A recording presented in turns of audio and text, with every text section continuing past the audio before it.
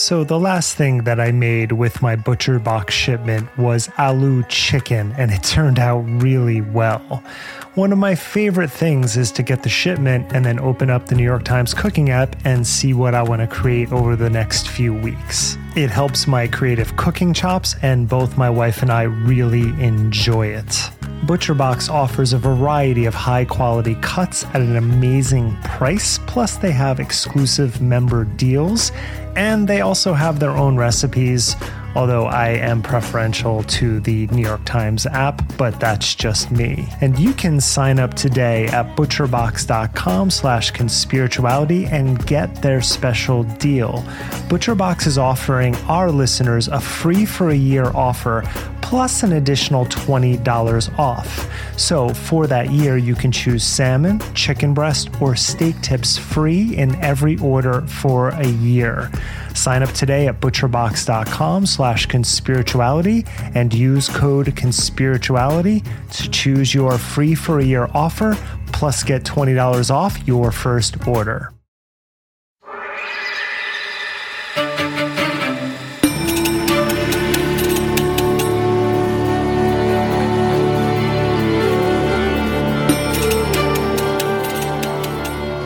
Hey everyone, welcome to Conspirituality. I'm Derek Barris. I'm Matthew Remski.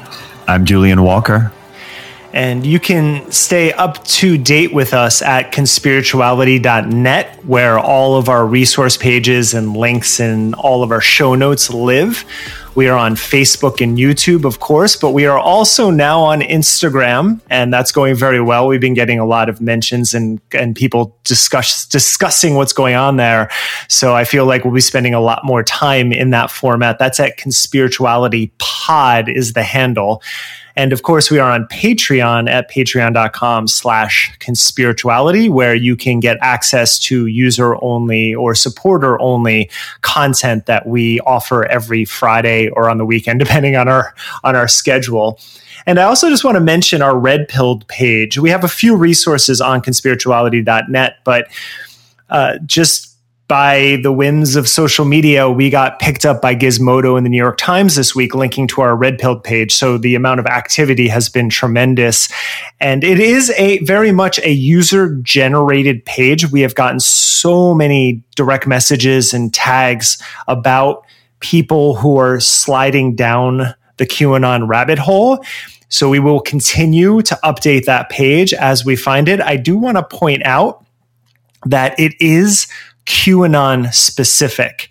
I know there's a lot of craziness happening right now with people falling into different conspiracy theory rabbit holes, but this page is specific to QAnon, and that has always been the intention, because I think we need to laser focus on that particular one at the moment. And so send us whatever you will, but just keep that in mind. If you see someone talking about 5G or whatever, it's not going to make it onto the page, although that is still important. And I think as a community, we should be tracking all of the different ways that this is manifesting right now.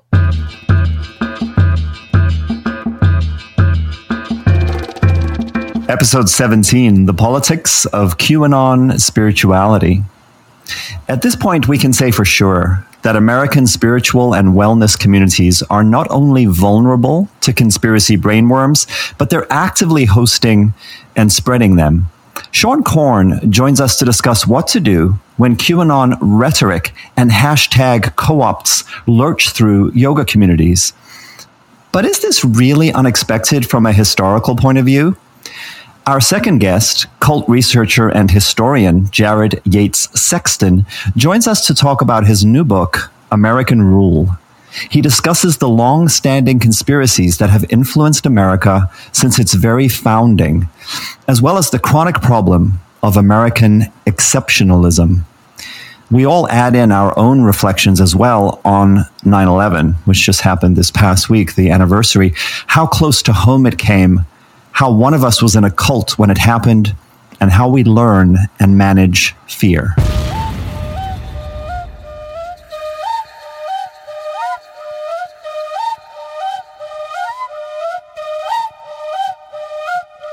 Thanks, Julian. So first up for this week in conspirituality, one big thing that happened was that my feature on Kelly Brogan and Sayer G dropped at Gen by Medium.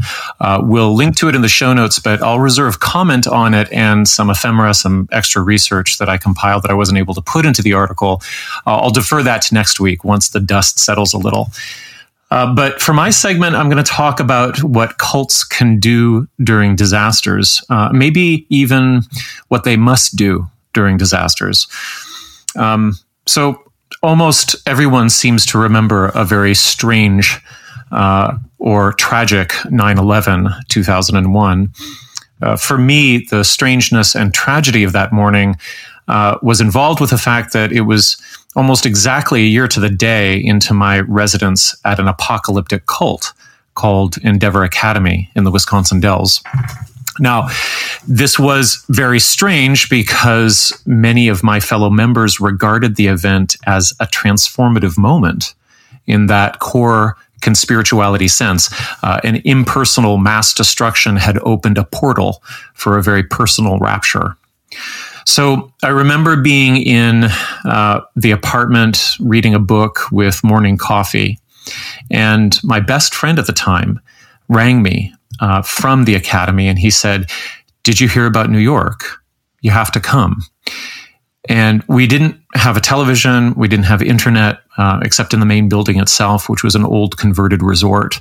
So I raced there to find about 100 group members crowded around the single television in the common room. And on the screen, I could see the black smoke. I could read some of the CNN ticker below the image. I was a little bit too far away to really make it out, but I didn't really grasp what had happened. And the responses from the group in the room didn't help sort it out. It was customary in gatherings and prayer sessions for members to have their arms aloft, as in gospel revival, like reaching for the sky. But then also it was common for people to breathe and sigh very loudly and deeply, sometimes whistling, to show that they were processing some kind of energy flow. But then there were others who were sitting in just stony, dissociative silence. Some were laughing uncontrollably. Some were weeping. And if folks were really activated, they'd be up out of their chairs and spontaneously breaking into this kind of like Kundalini jitterbug across the floor, careening or smashing into others.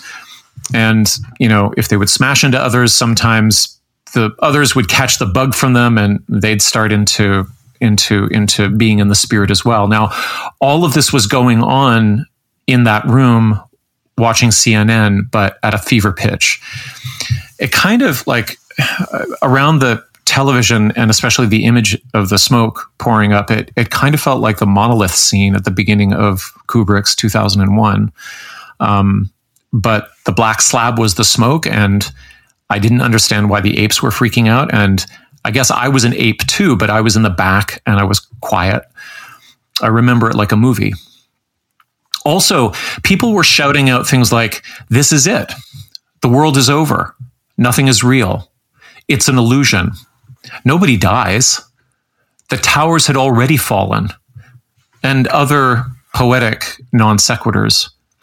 And everything was related to buzz phrases in A Course in Miracles, which was the source text for the group. And the Course simultaneously invalidates human suffering and blames humans for it. That's its whole sort of sealed loop. So it's not real, human suffering. But if you feel it, you're delusional and it's your fault. That's its basic message. Now, there was some political analysis within all of the speaking in tongues. Something about how obvious and appropriate it was that it was the World Trade Center, that the end of the world would be announced by, anchors who looked frozen, that the Twin Towers represented dualism, and also the fact that they crumbled so quickly and neatly into their footprints was proof of their illusory nature. It took about an hour for me to take in the basics of what had happened, but no one in the room was interested in any kind of factual pathway forward. People thought literally anything, The Muslims did it. It was white nationalists. It was Maoists. It was an inside job. They didn't care. And nobody discussed what good sources of information would be or what the appropriate responses should be, because it wasn't about the data. It was about the symbology and the confirmation that the incoherent, apocalyptic ramblings of our leader were actually prophetic. And the cruelest part of it was that everyone was supposed to be awestruck, excited, amazed that civilization was crumbling before our eyes. And that meant that anyone who was legitimately terrified was either ridiculed or they talked themselves out of it. They turned their stress responses into signs of transformation. To this day, I'm not quite sure what I turned my stress response into on that particular day, because I feel when I go into my body to remember it, I feel completely blank. So then the teacher himself, Charles Anderson, comes into the room waving a Bible in one hand and A Course in Miracles in the other. And he says something like, "Well, what did you expect?" And everyone erupted into Kundalini Opera Hour. He read from one of the lessons and the book of Revelation like it was the daily news. He told us that he'd seen it before, and that war was how he had woken up to the unreality of fear. Because part of his story was that his spiritual awakening occurred on the day that he was one of the first GIs, or so he says, who entered Nagasaki on the ground to survey the bomb damage in 1945. He says that looking at the impossible devastation ascended him physically into the realization that only God could be real. But then he explains that he couldn't deal with it. So he came home and started drinking. And I kind of believe this part of his story. Anyway, for the next several months, I had a secret life, which consisted of driving my car deep out into the country to listen to NPR for clues about what was going on. And I haven't really thought about it this way before, but boring, straight-laced public radio with that slow rhythm and broad, sort of general American accent was kind of an anchor for me. And sometimes I'd listen to the same news reports over and over, not because the content was telling me anything, but just to soak up the energy of people who were patiently trying to tell the truth. So I'm telling this story because it shows, at least for me, that there are conspirituality groups that are primed and ready to co-opt any disaster into their theology for both validation, but also for new prospects. It's actually more than primed and ready. I think there's a lot of groups out there that actually need crises to reinvigorate the faith and their bonds. It's like they're desperate for it. It's like wag the dog, only it's wag the God. Within a month, our entire group swung into full 9/11 rebranding. In the video department, they were literally using World Trade Center collapse footage underneath Course in Miracle quotes. Like, it makes me really nauseous to think of now. And then with no money and zero contacts and nowhere to stay, they sent groups of us to Manhattan to proselytize. The super enthused group leaders were running around trying to get media interviews to go on air and I say what? I don't even know. And I felt so dissociated and awful as I walked around trying to get out of my cult duties. Like I just wanted to, I don't know, go to a cafe or something. So I think I was lucky. I knew it was wrong. And I remembered this guy coming up to our prayer circle in Washington Square Park and asking me where we were from. And my fellow cult member looked him in the eye and actually said, totally embarrassing, "We're children of God and we come from heaven and this is not our home." And he looked at her and he said, "Well, you should go the fuck back there because we're a little overwhelmed here, you know? Unless you guys are doctors or something, thank you very much, but move the fuck along." So it was very New York. I split from the group in that moment, feeling utterly humiliated. I mean, I split during that trip. I didn't leave the group entirely. And I think if I'd come into the cult as an alcoholic, I definitely would have started using again at that moment.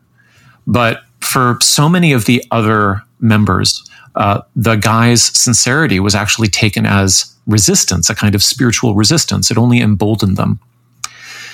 So I'll just finish by saying, if anyone in the era of COVID or the aftermath of this election or the potential violence that follows it, or in the shadow of climate collapse disasters, if anybody within that context leaps into your frame with some kind of spiritual salvation message, try to find out where they're coming from, because it's likely that they've been practicing it for years. And it's even more likely that they need it more than you do. I've always been fascinated by research that came out where researchers had interviewed people, I think like a month after 9/11, and then a year, and then 5 years later. Yeah. And a lot of people 5 years later remember seeing the towers fall on television on 9/11, but there was no video shown that day of the towers falling. That didn't happen until 9/12. Right. And it talks a lot about like how our memories are faulty and how everything that has happened since then plays into your memories. So who I am now, almost 20 years later, influences my memories. And that makes me wonder, you have so much distance from that event, but can you pinpoint or remember times during that where you really did buy into the messages of the cult, that this was there for a reason and that you were ascending in some ways? Oh, I think in moments, like it was in some ways, in a very personal sense, it was actually probably a lucky experience to have in the context of my indoctrination, because I think it shook it. It didn't break it, but there were so many awful things, awful pressures and contradictions that surrounded those months that I may well have stayed longer in the group had that event not happen, because I do believe that there were moments that I was flashing into and out of.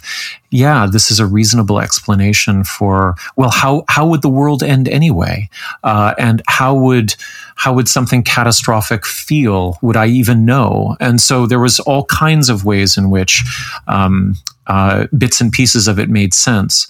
And then, of course, everybody who I was really bonded to in the group was using the same ideology and spiritual bypass techniques to make sense of it as well.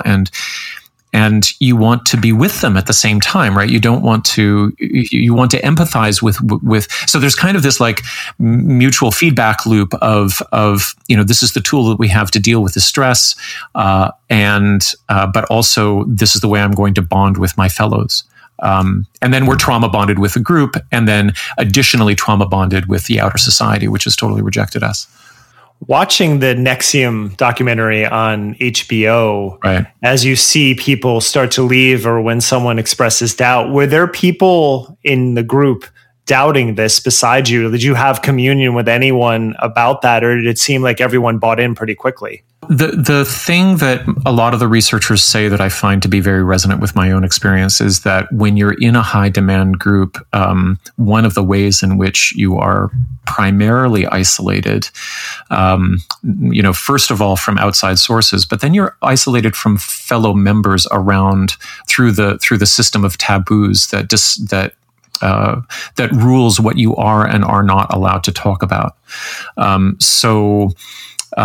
No, I don't have a clear sense of anybody else who had the same types of doubts or strange nauseated feelings that I had at that time. But what I do know from, researching cults and doing thousands of hours of cult survivor interviews is that people find out later that their fellows were sharing similar impressions and had to hide those feelings and had to hide. It's almost like, it's like the secret of any kind of institutional abuse.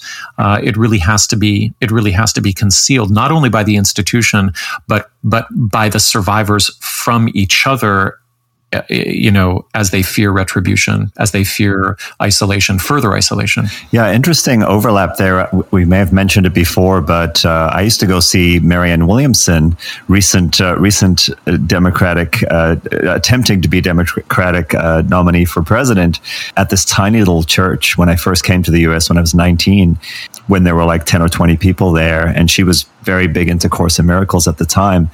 And I sort of lost touch with her teachings for a while. And then when the big earthquake happened here in 2004, I went to see her at this really, several thousand people cedar amphitheater where she was talking about the earthquake through a very similar kind of lens of how, what are the metaphysical lessons we're going to take from this earthquake about the nature of reality, about what the earth is trying to tell us, what spirit is trying to tell us, that sort of thing. I'd be really curious what her, I imagine she would reject the interpretation, right, of Course in Miracles that group has. Well, one of the ways in which Endeavor Academy set itself apart was, of course, as the elitist and purist form of interpreting the book that would never really use it to interpret world events in a particular way, except to use the spectacle of a world event to prove to the participant that the fact that it doesn't make sense, that you can't actually conceive of what it means to have the World Trade Center collapse into its footprint, is this evidence that the world itself isn't real. Yeah. Not that something greater is going to come out of that, but that you're being shown, just like Neo is being shown, that he's living literally an illusion, but he's not waking up to the monster world in the pods. He's waking up into something that is indescribable.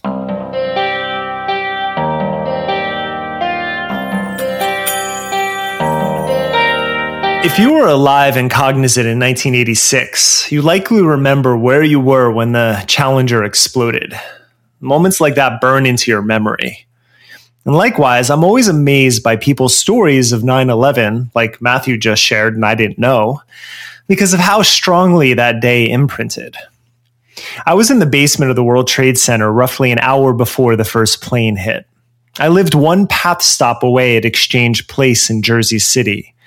From the roof of my building, 2 blocks from the Hudson River, you had clear sight of the World Trade Center. I'll post a photo in the show notes from the winter of 2001. By the time the first plane hit, I was in a basement gym on 6th and 20th.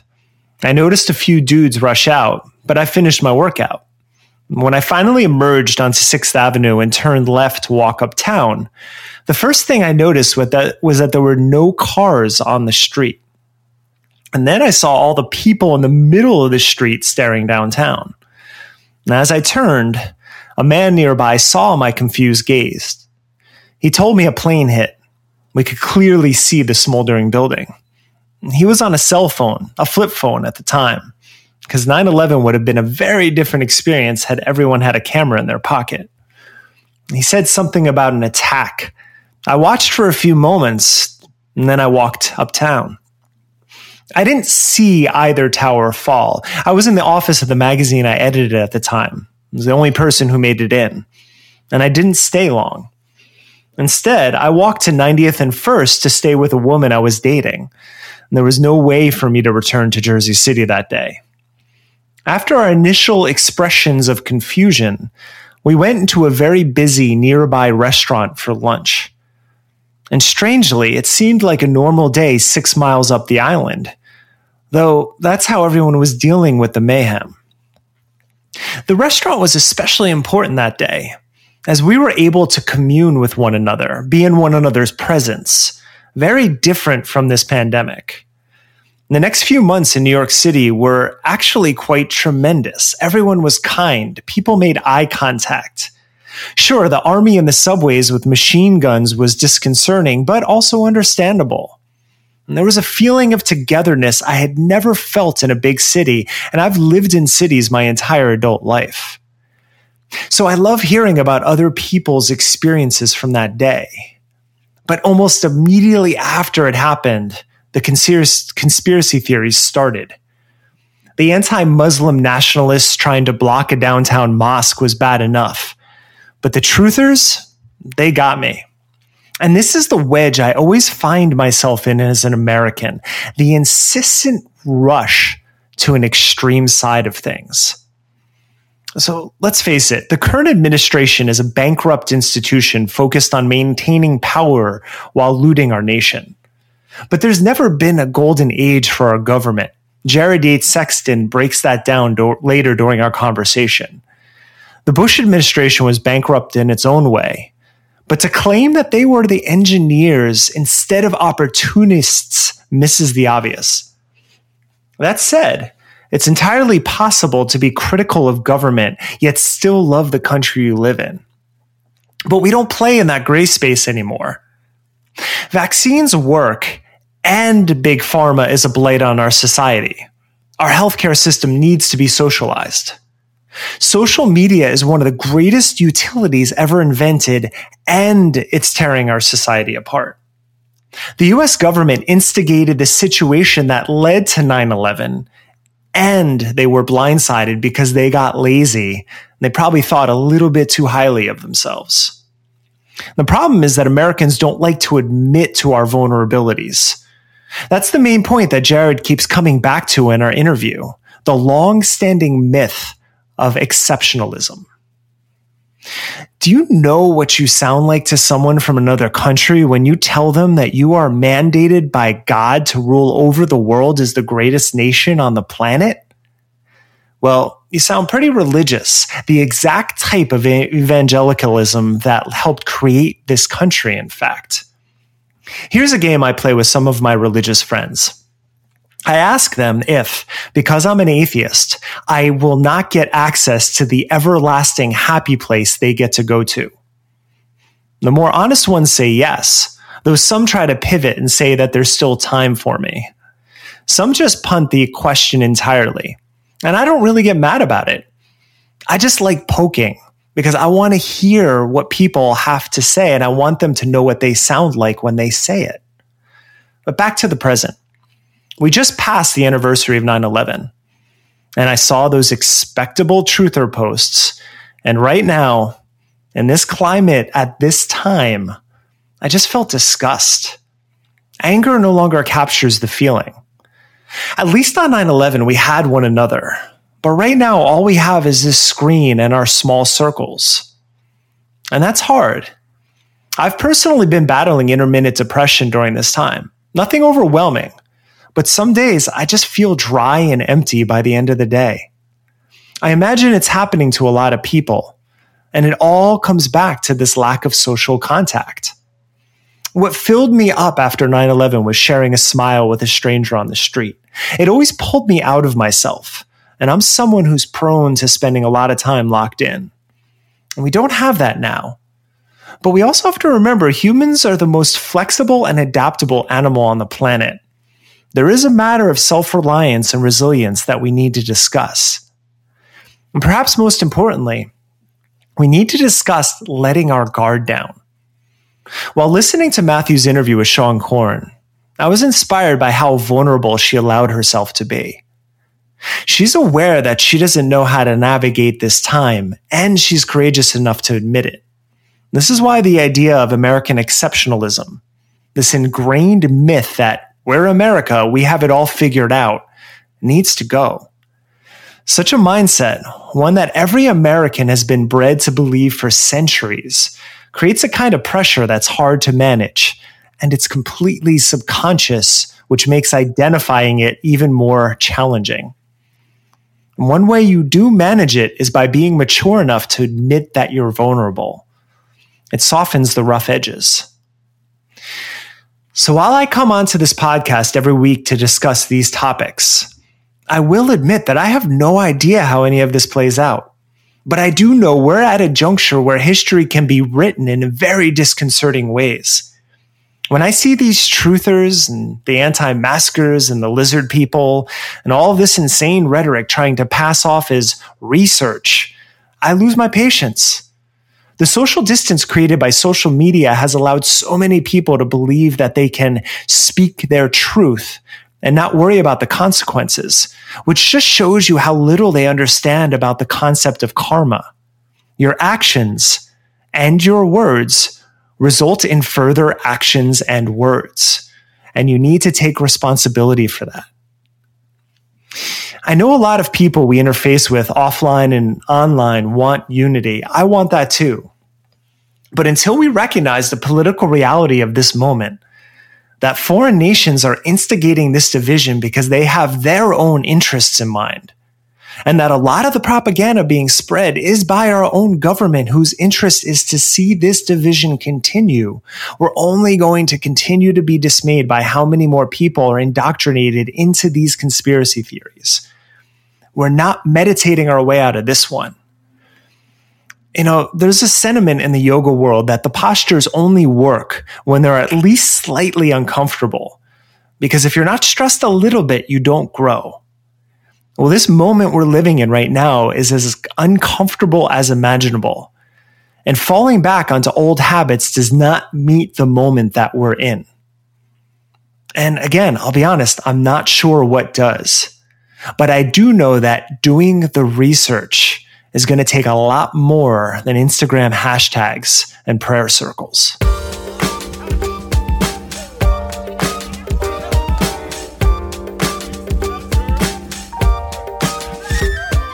If you're in the yoga world, you know who Seane Corn is. From her start in the Hell's Kitchen art scene in the 1990s, through training with all of the big and sometimes creepy names in the yoga world, to her pioneering work in attempting to integrate yoga and social justice activism, Seane's career has really spanned and exemplified the arc of the global yoga movement.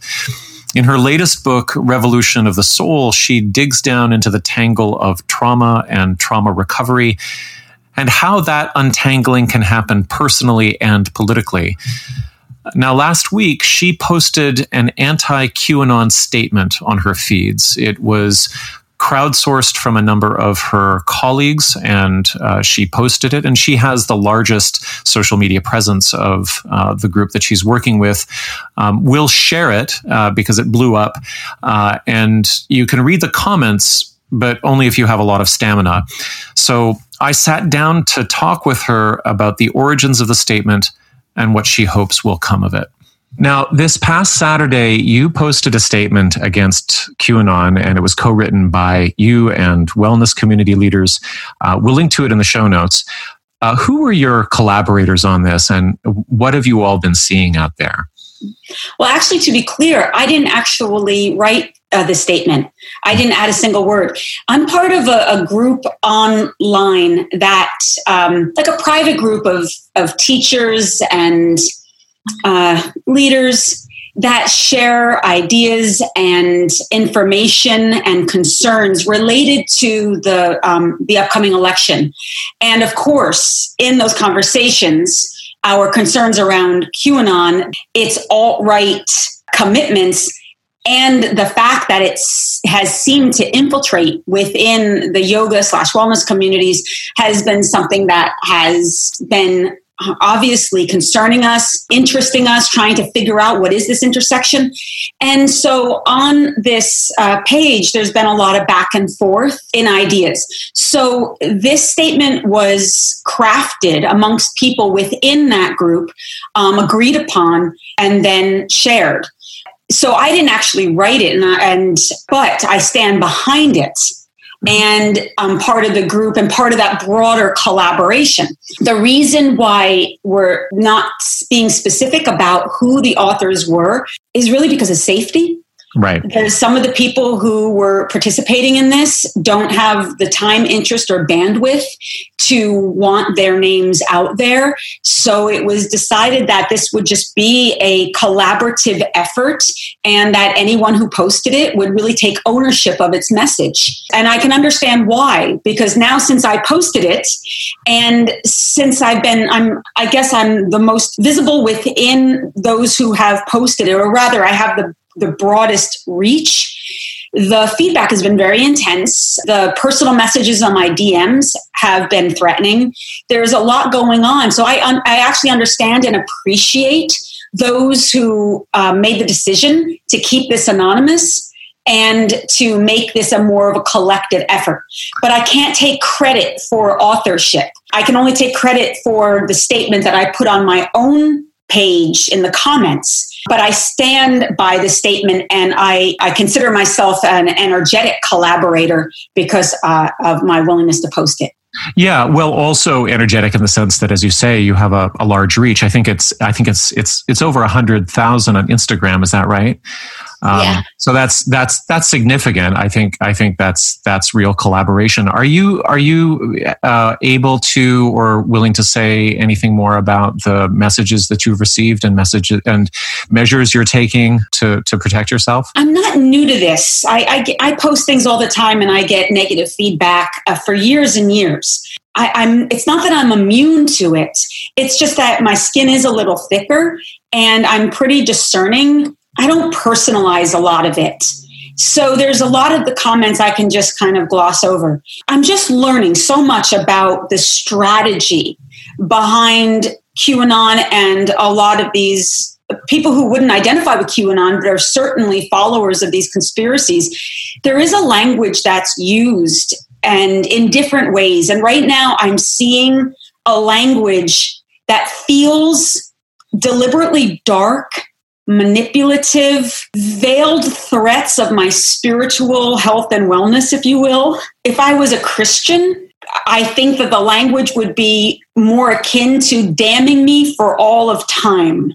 Right. It feels like that kind of thing. There's also, I imagine, going to be like symbolic significance given to your reach and your presence as an influencer, that, as soon as you come forward in this arena, you're not just going to be a person, you're going to be representative of something. And I'm wondering if you're getting that kind of feedback as well.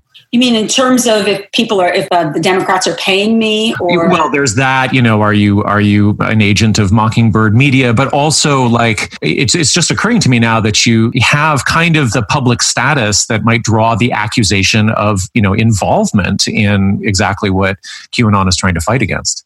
Yes. Right. I'm definitely getting a lot of that, And I'm learning, it's like, I see that's a thing. The accusation that I'm being paid, or that there are parties that are funneling me information or are strategizing with me what I can and cannot post. There's definitely been a lot of that. It's all new, and it's a little odd. It's not particularly scary. What I can say is that I felt an obligation to post this because I am seeing too many people within my community, as well as colleagues, that are using languaging that is clearly in direct alignment with QAnon. Right. And knowing what I know about QAnon and knowing about their history, and that it is an alt-right conspiracy theorists, that it does have its history in white supremacy and racial terrorism. The root of QAnon's messaging being that there is this cabal, and that they're trying to save children from human sex trafficking. There's so much in this languaging that's so absurd, that's laughable. Right. If it wasn't so scary and dangerous that people are buying into it and manipulating it to speak to certain fears or needs within themselves. So many of my colleagues were reaching out to me directly and using things like concern for me, wanting me to understand about this great awakening, wanting me to understand more about big pharma, and that there were this underground cabal, and that Trump was actually this light worker, and that he was being used and willing to take the hit for all of mankind to confront these dark forces. And now, did some of these contacts come from people that did it really surprise you? Yeah. Okay. Yeah, because at first I would be very polite in that, because these are long-term relationships. Right. And say things just like, you're kidding? Or you don't really believe this, do you? And so finally I had to say, please do not send me any more of this information. I do not believe what you believe. I am not comfortable with this dialogue at all. This is dangerous. This is misinformed. This is manipulative, it's exploitative, and it's dangerous to the community. Please, and I hate to say the word, do your research, because that's, part of their catchphrase, but it's like, do your research. It doesn't take long going down the rabbit hole to see where these connections are. And if you understand anything about cult mentality, of course, there's going to be a thread of truth to what's being said. And so if people are hungry for that truth, they're going to grab it. And I understand that. But I also could feel this different thing happening where there was an investment to get me to their side, right, to get me to understand. And that was new. The urgency, the panic, that frightened me a little bit. And also these people are quite influential. A lot of students have been reaching out to me about it. And because I've been doing this for a long time, and I do have the support of a broader community of Off the Mat and other people that I'm in relationship with, I would rather take a hit and have some of this conflict come my way rather than a new or younger teacher that might not have the experience or the community to back them, taking those risks, either personally or professionally. And so I felt that when I saw the statement, I was like, yeah, I can get behind this. But I did not expect it to get the response. That's why I'm on with you now, because I felt an even more broader responsibility after the fact, because I saw how complex this is, how confused many people in the community are. And basically by me posting it in that way, I'm not much different from the messaging of QAnon in the way in which I'm posing my community to pay attention, do the research, beware. I'm very well aware I'm doing a very similar action.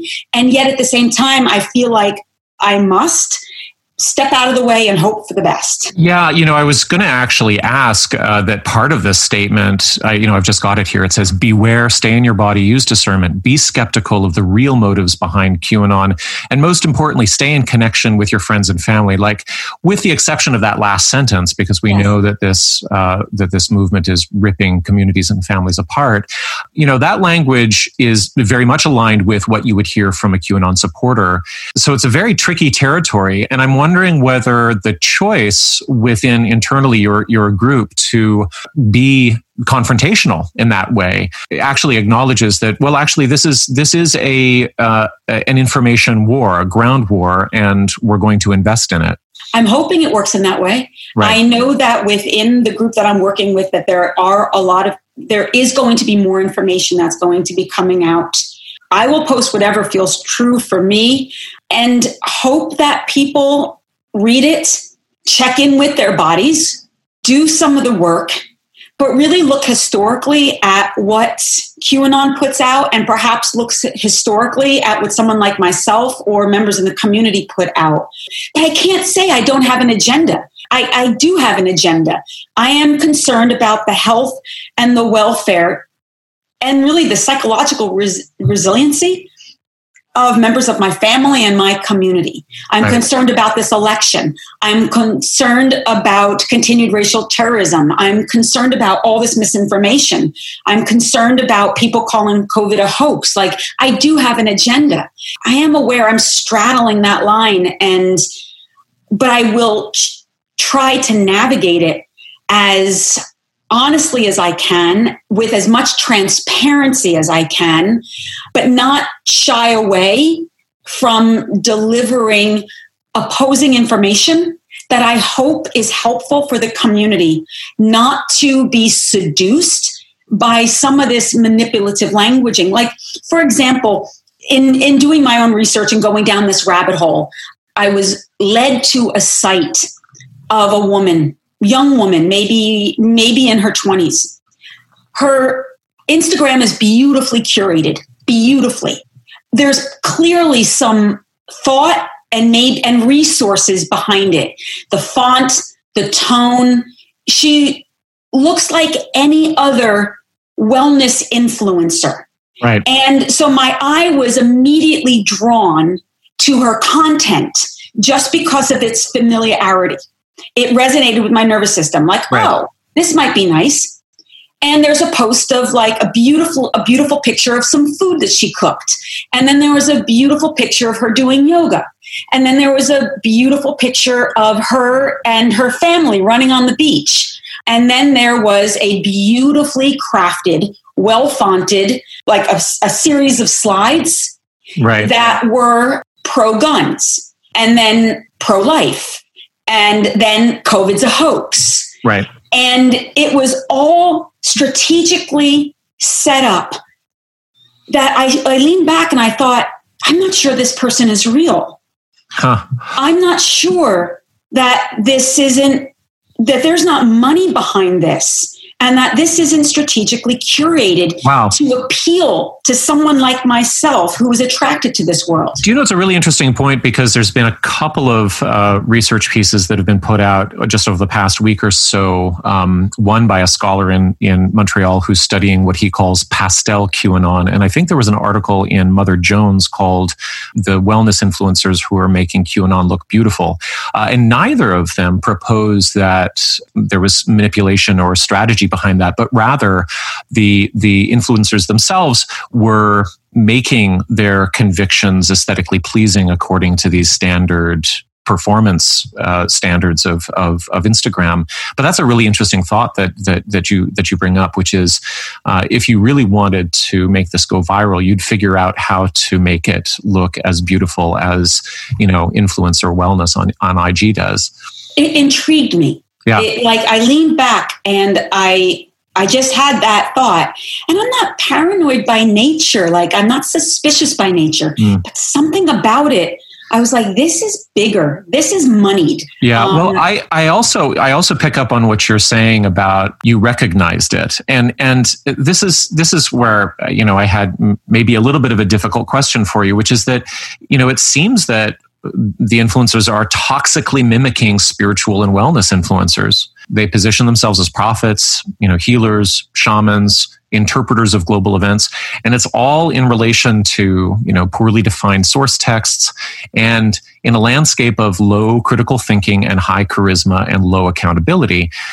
I think in a way, they're moving into media patterns that are already established by spirituality and wellness influencers that have made their mark over the last 10 years. And so I'm wondering, where do wellness influencers go from here to distinguish themselves clearly from those who are using, the beautiful ring lighting and the excellent composition and the gorgeous clothes and the hashtags for, veggie drinks or whatever?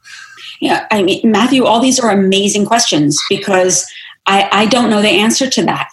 Like I had said to you earlier, I'm navigating this landscape in a very new way.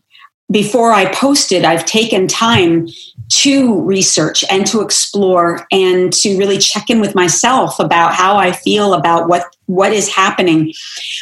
What I know about being in the spiritual community, with a little charisma and some solid talking points, it can be very easy to manipulate people, especially those who suffer from low self-esteem or a feeling of not being in community.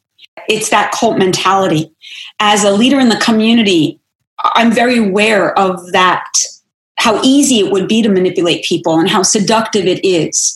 And it's something that I personally could never do, but I see, of course, happen all the time within the landscape that I'm a part of. But I do recognize the language, the tone, the pitch that seduces people into feeling seen, valued, heard, and recognized. And I'm watching it happen via QAnon, these curated sites, the languaging and the memes. It feels deliberate. I don't have a lot of experience in witnessing it in hashtags and in sound bites when there's not a real person on the other side of it. That's very new. So my brain is having a hard time trying to adapt to some of the same strategies that one would use to manipulate someone into cult thinking. Now, I might discover in the future that I'm very wrong about everything that I'm saying. But right now, my instincts are really inviting me to explore this. So to answer your question, I don't know how we differentiate ourselves. I don't know how we protect ourselves. What I know for myself is that I will commit to using my common sense, my truth, and my platform to be very clear about where I stand and what I believe. And try to post information that is responsible and that pushes back to some of these theories and invite the community into a conversation. And I hope be able to hold the conversation in a way so that it doesn't get too out of control. That's the best that I can do in the position I'm in. As far as other teachers, leaders, people, I really don't know yet how to differentiate ourselves. I would just say, do the work, check this out, see where you stand individually. Notice how all the connections goes back to Trump. Many of it goes back to Trump and some of these ideologies, and take a stand for what you believe in. So even in my post, I was very clear in the way that I posted was, please don't tell me COVID is a hoax.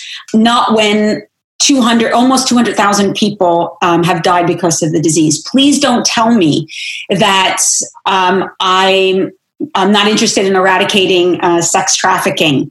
So I keep telling the community, please don't tell me. So I'm putting it back on myself rather than saying to the community, this is bullshit. Don't believe in this.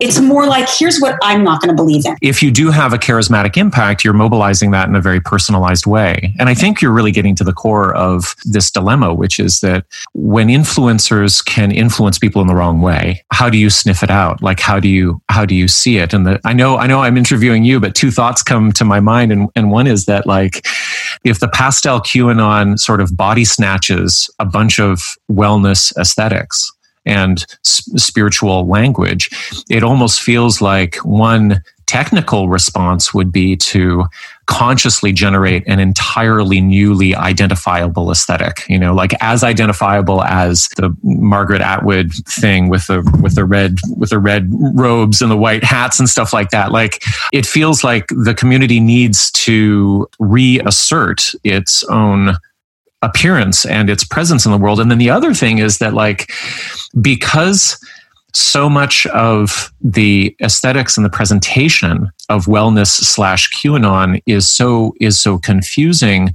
the open-ended question is, what does it really provide? Like, are they going to be there when the shit hits the fan? And are they really fostering relationship amongst community members, and are they really providing support? Because that's really the difference between performing something and coming through. In response to that first part, what you're suggesting is this idea of a collective rebrand.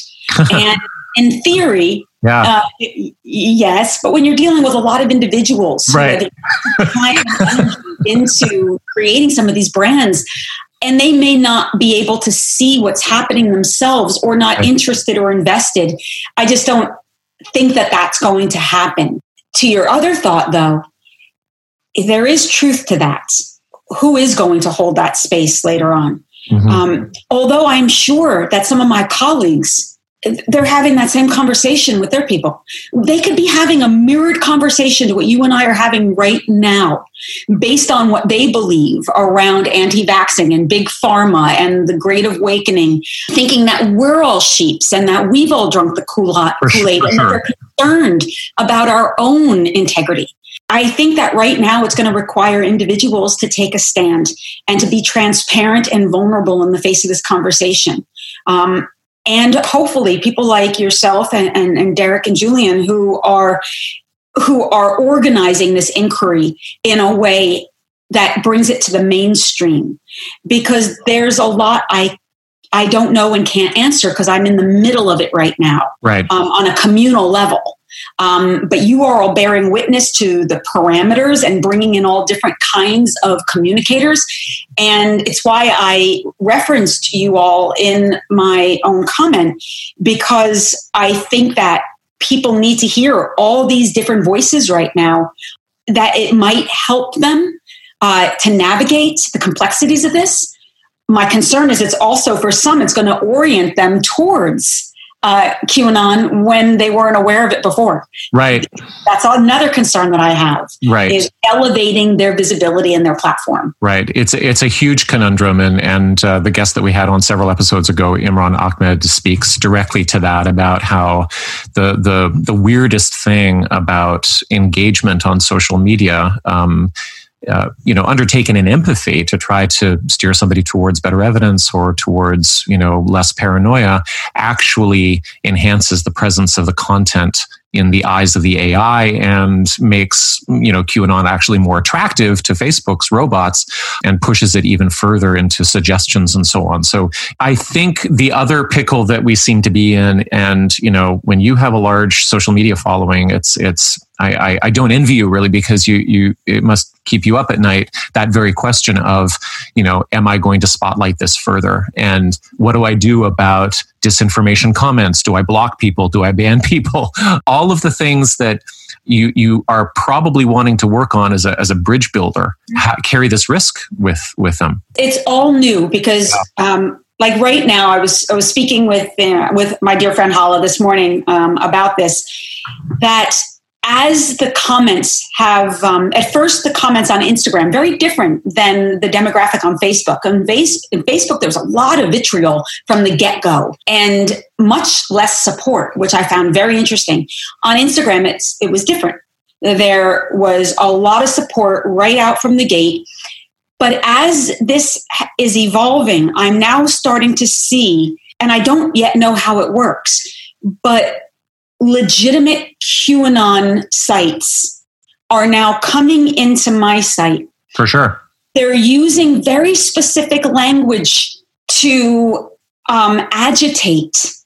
And the language is not always divisive. Sometimes it is. Sometimes it's not. And I'm watching the exchange go back and forth as an opportunity for me right now to really listen and learn, to watch how these conversations run, what the strategy behind these conversations are, and then to go to the links myself just to see who are these people, what are they doing. And there are a couple that I had to block only because, like I said, there was some veiled threat in it. Mm-hmm. And that's just something that I had to make a decision for me. Like, I'm not dealing with that. I'm not going to navigate that, nor am I going to support that kind of languaging on a public site, right. Because then it says I validate it. So those people go. You know what I love about hearing you describe this is that I don't think a lot of people have insight into what it's like to manage such a large platform and following. And what it really shows me is that, first of all, there's never any handbook for it, except for probably that whole part of the industry that is teaching people how to expand their reach and win more clicks and stuff like that. So there's all of that. But I mean, I see folks in your position as growing up in a landscape in which, or professionalizing in a landscape in which social media is just continually new, and it feels like you can fall back on, okay, well, this is my personal authenticity and my responsibility. I'm going to say what's true for me, and I'm going to watch and learn from this conversation. All reasonable things for an adult to do. And at the same time, the larger the platform gets, the more you become almost a public official, right? Where you've got to start making decisions, but nobody's going to tell you when or how about safety, about whether or not whether the people who infiltrate your threads are drawing people to them, and like, who's going to give you advice on that? It feels like you're on your own. Maybe I'm wrong about that. I very much on my own that way, and I'm sure anyone who uses their platform in the way that I often do, they've figured out how to navigate. So again, I'm not new to it. I'm just new to this rhetoric. Right. So it's a different language that I'm trying to orient myself to, because sometimes the language, the first 3 sentences will sound like they are actually in support of what I'm talking about, and then the zinger comes. Right. And I see like, oh, this is how this works. In the past, I often let my community engage, and I try not to interfere with the engagement, because I like to think that there's a lot of adults on there that are really reasonable and that they kind of take care of each other. Because this is newer for me, And there's some more complexities in this. And also, people are on edge. They're hyper vigilant. Right. There's a lot going on. People are triggered in ways perhaps they wouldn't have been a year ago. My responsibility is also a little heightened to watch out for using this space as a way to finally say that big fuck you that's been sitting in their gut that might not really be relevant to that particular moment, right, but real for them nonetheless. So I have been watching with a little bit more of a discerning eye just to check the temperature of the dialogue, yet at the same time wanting the dialogue to be there and only interfering if I need to. And I have had to a couple of times go in and post a comment, but I've been pretty fortunate on my site that that people take care of each other. But this is different in that I almost feel like there are people watching my page figuring out the tone to use in order to sway people to a different point of view. Like I'm watching an exchange where it starts off a little aggressive, then it starts to move into, oh, I hear when you say ... I didn't think of it that way ... Thank you for giving me that information. Perhaps you'd be interested in this. And I'm like, holy shit, they're using like nonviolent communication as a way. It's a way of recruiting, right? Wow. So wow. Okay. So in real time, you watch your threads become this recruitment battleground. I'm in the process of deep investigation right. and observation. I am not solid in everything I'm saying to you. I'm saying out loud really for the first time. Yeah. But I am giving you insight into the back end of this. Someone like that, I'm not just posting and being like, okay, everyone, have fun with that. I'm going to go fluff up my hair. But I'm also trying to bear witness to how this works on the other side and my role in navigating it, managing it without manipulating it. Yeah. I'm fascinated by that because this is something that I've had to do now for years, but in different contexts. No, it's very, very acute. It's very escalated and there's a lot on the line. One more question. What are your hopes for the many friendships that are being your friendships that are being stressed by this? You talked about fellow teachers sending you information and you having to give boundaries. Do you think repairs will happen? I hope so. I really don't know yet where all this goes. This is very scary because of how polarized it is. I'm as rigid in my convictions as they are. Right. And I am certain that their interpretation of me is similar to my interpretation of them. I don't know if repair can happen unless one of us acquiesces our point of view and surrenders to the other. That's what it feels like right now. And I've never really experienced that. So I don't know. Am I hopeful? I mean, Matthew, not to get all woo-woo, but I have to always hold in my heart that all of us are learning and growing and maturing right now in a really big way. And we're being pushed to our edges and we're being forced to think more critically and to expand our awareness of what community means, what wellness means, what yoga means, and that there is not just one singular attitude that lives within these communities, that there is an eruption that perhaps was essential and necessary. Now, believe me, I'm not excusing any of this behavior, but I do recognize that a lot of us within the wellness world have been able to lean back on our resources, our privilege, our identity, and the structure hasn't been shaken enough for us to have to think more critically. The structure is being shaken. I can't help that ultimately it is a good thing. It's also a destructive thing, a hurtful thing. And I do believe that there will be harm caused and relationships shattered as a result. But big picture, I can't speak for the community. I can speak for myself that I will grow and learn and mature as a result of this time. And I hope that I am more compassionate. I get concerned that I might become more cynical but it's something that I will confront and face if that also happens.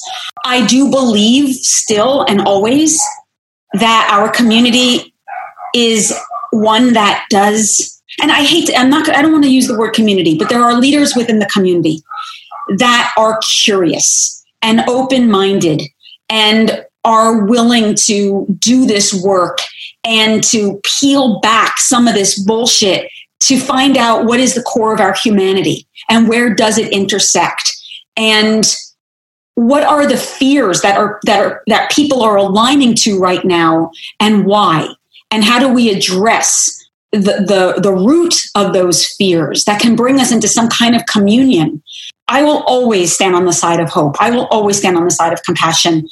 Yet I also won't use the language of hope and compassion to mask the dysfunction that does exist at this time that needs to be addressed. And I think that if we really look at the beliefs of the people at QAnon, it comes down to fear. And if you pull back the fear, it's grief. And that's the one thing I think all of us can share right now, is that we are grieving, we are deeply grieving, that we are grieving an unimaginable loss, that if maybe that can get excavated, that we can begin a shared conversation coming from that place. But it's all yet to be seen. But I have to remain hopeful, just because I wouldn't want to live a life without that as its foundation. Thanks so much, Seane.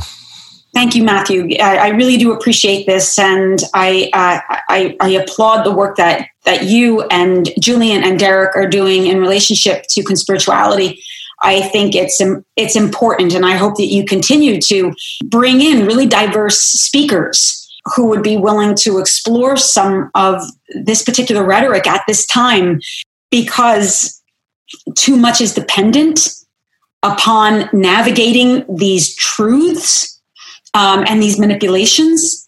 And I think the more people that can have a place where there is a resource where they can make these decisions for themselves is going to be useful. So I appreciate the way in which you all are laying out information at this time. Jared Yates Sexton is an American author and political commentator, as well as an associate professor in the Department of Writing and Linguistics at Georgia Southern University. His new book is American Rule: How a Nation Conquered the World but Failed Its People. He's very active on Twitter at JY Sexton, and I highly recommend following him. He also does live stream whiskey YouTube Q&As, which I also recommend. Both whiskey and listening to him discuss American history, the American present, and how conspiracy theories play into all of this. As you'll hear during our conversation, America was founded on a conspiracy theory of sorts, the myth of American exceptionalism. And as he says during our talk, you cannot understand America if you aren't aware of its history of conspiracies. There's a lot of talk in the wellness world about karma, which I mentioned earlier during the This Week in Conspirituality. And we often treat it as some sort of mystical force. But I want to remind everyone that the word in its most literal translation simply means action, with the implication being that one action sets off a chain of events that influences further actions. There's nothing metaphysical or mystical about this process.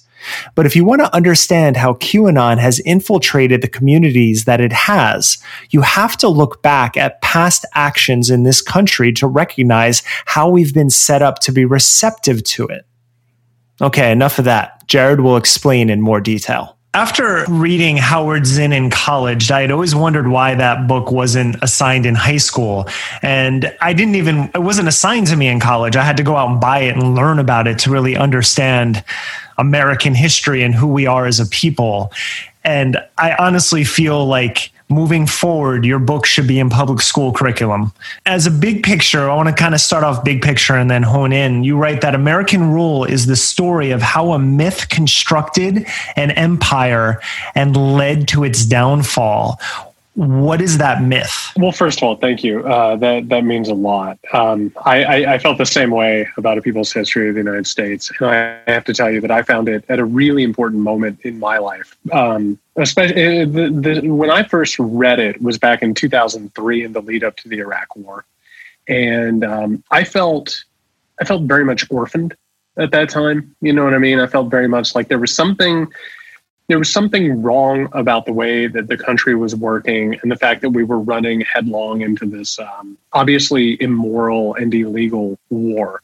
And that book, that book created a foundation of understanding for me that I'm still trying to understand for myself. American rule is part of that. And what I eventually came to understand is, you have to think, like, I was covering the election of 2016. And, I've studied politics and I've studied history for years and years and years. And the election in 2016 and the emergence of Donald Trump spoke to me that there was something about America that I didn't understand, that there was some sort of facet to our reality that didn't work the way that I had thought that it did, like months before this whole thing became a thing. And back in 2016, I was warning a lot of people because I was going into these Trump rallies and, talking to the people there and hearing what they had to say. And, a lot of anti-democratic things, a lot of violent things, a lot of racist things that they were talking about. And I realized afterward that I needed to go back to the very beginning of this subject and sort of unwind American history and sort of relearn it for myself to understand, like, where did it go wrong? And what I ended up finding out was that it's not that something went wrong necessarily. It's that the way this country has worked from the very beginning is completely the opposite of what I thought. And the reason it's the opposite of what I thought is because I and a lot of people that I know and a lot of Americans were raised up within this mythology of American exceptionalism. This idea that America is ordained by some sort of, whether you want to believe it's like a Christian God or some sort of almighty, omnipotent, being, or even the universe, even if we're just carrying out the will of the universe, that myth was used from the very beginning in this country to paper over a lot of terrible mistakes, terrible treatment, and manipulations that, of course, ran counter to our espoused principles.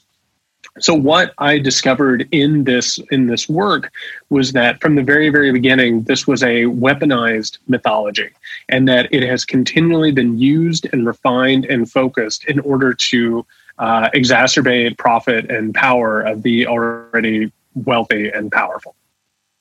You open the book by writing that you were part of the cult of the shining city, which was white identity evangelicalism rooted in the myth of American exceptionalism. And you note that this identity has all but broken our politics. So when did you first recognize that you were raised in a cult?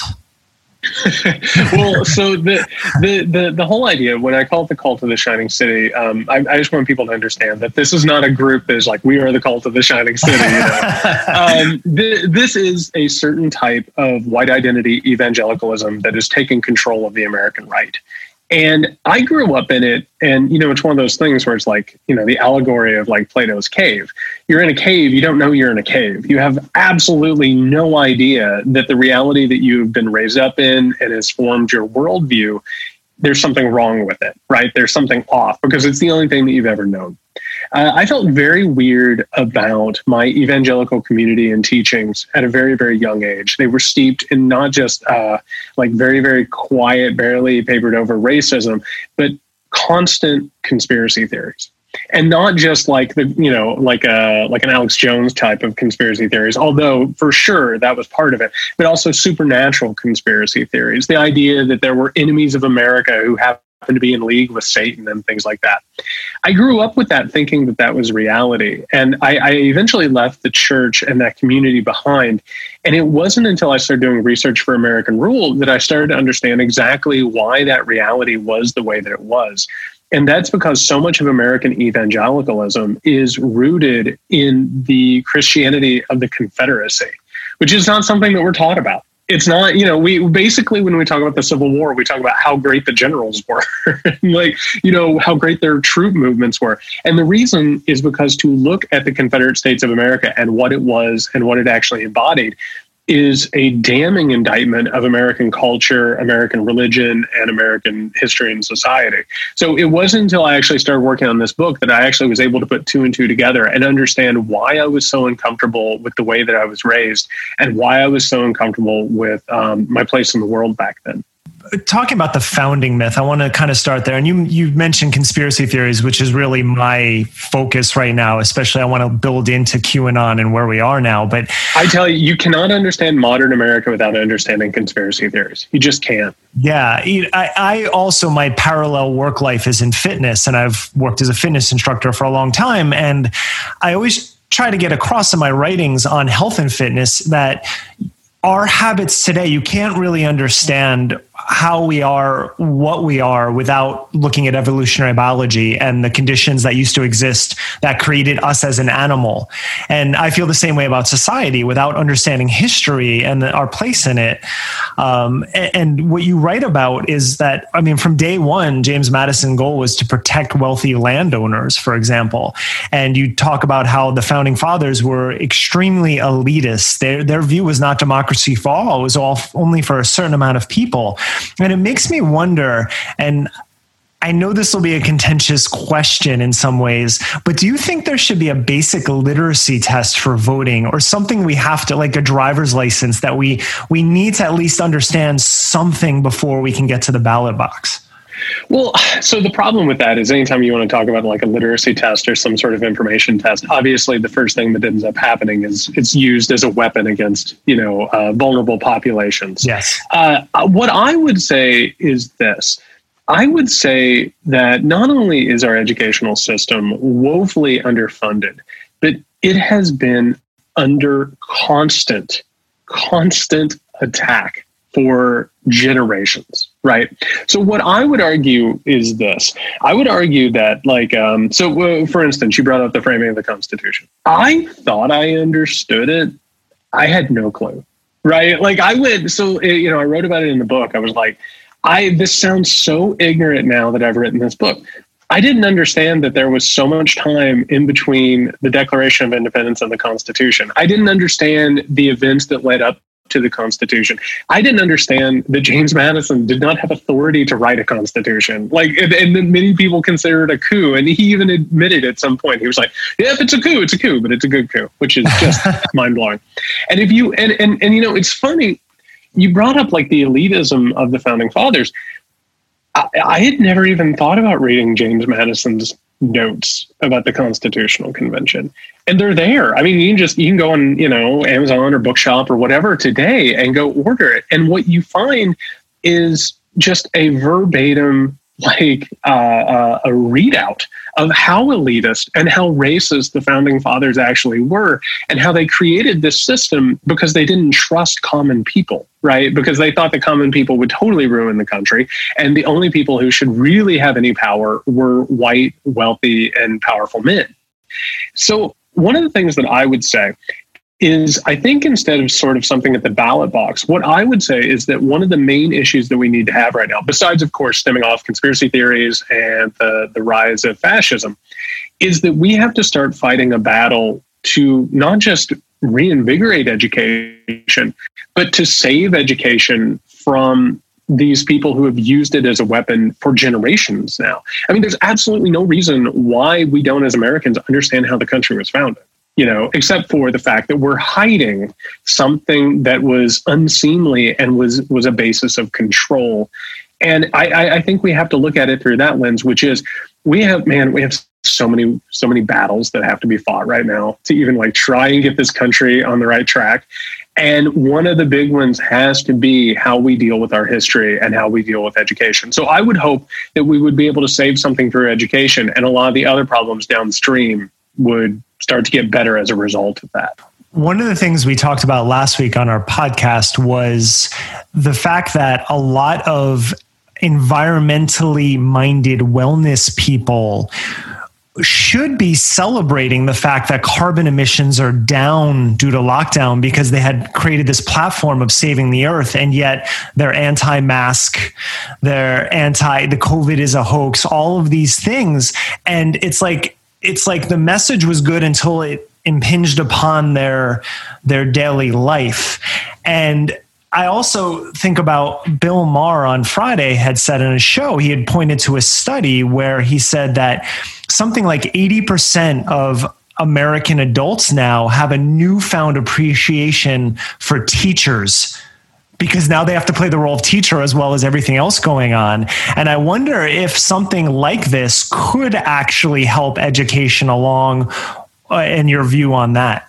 Well, I'm glad you brought that up in terms of that community, because weirdly enough, I didn't expect to talk about this today, but I've been researching a lot about QAnon has made these inroads in really unexpected places, and like fitness communities is one of them, and living spheres, and sort of alternative thought or new age thinking spheres. Like there's all these weird communities that it's starting to seep into.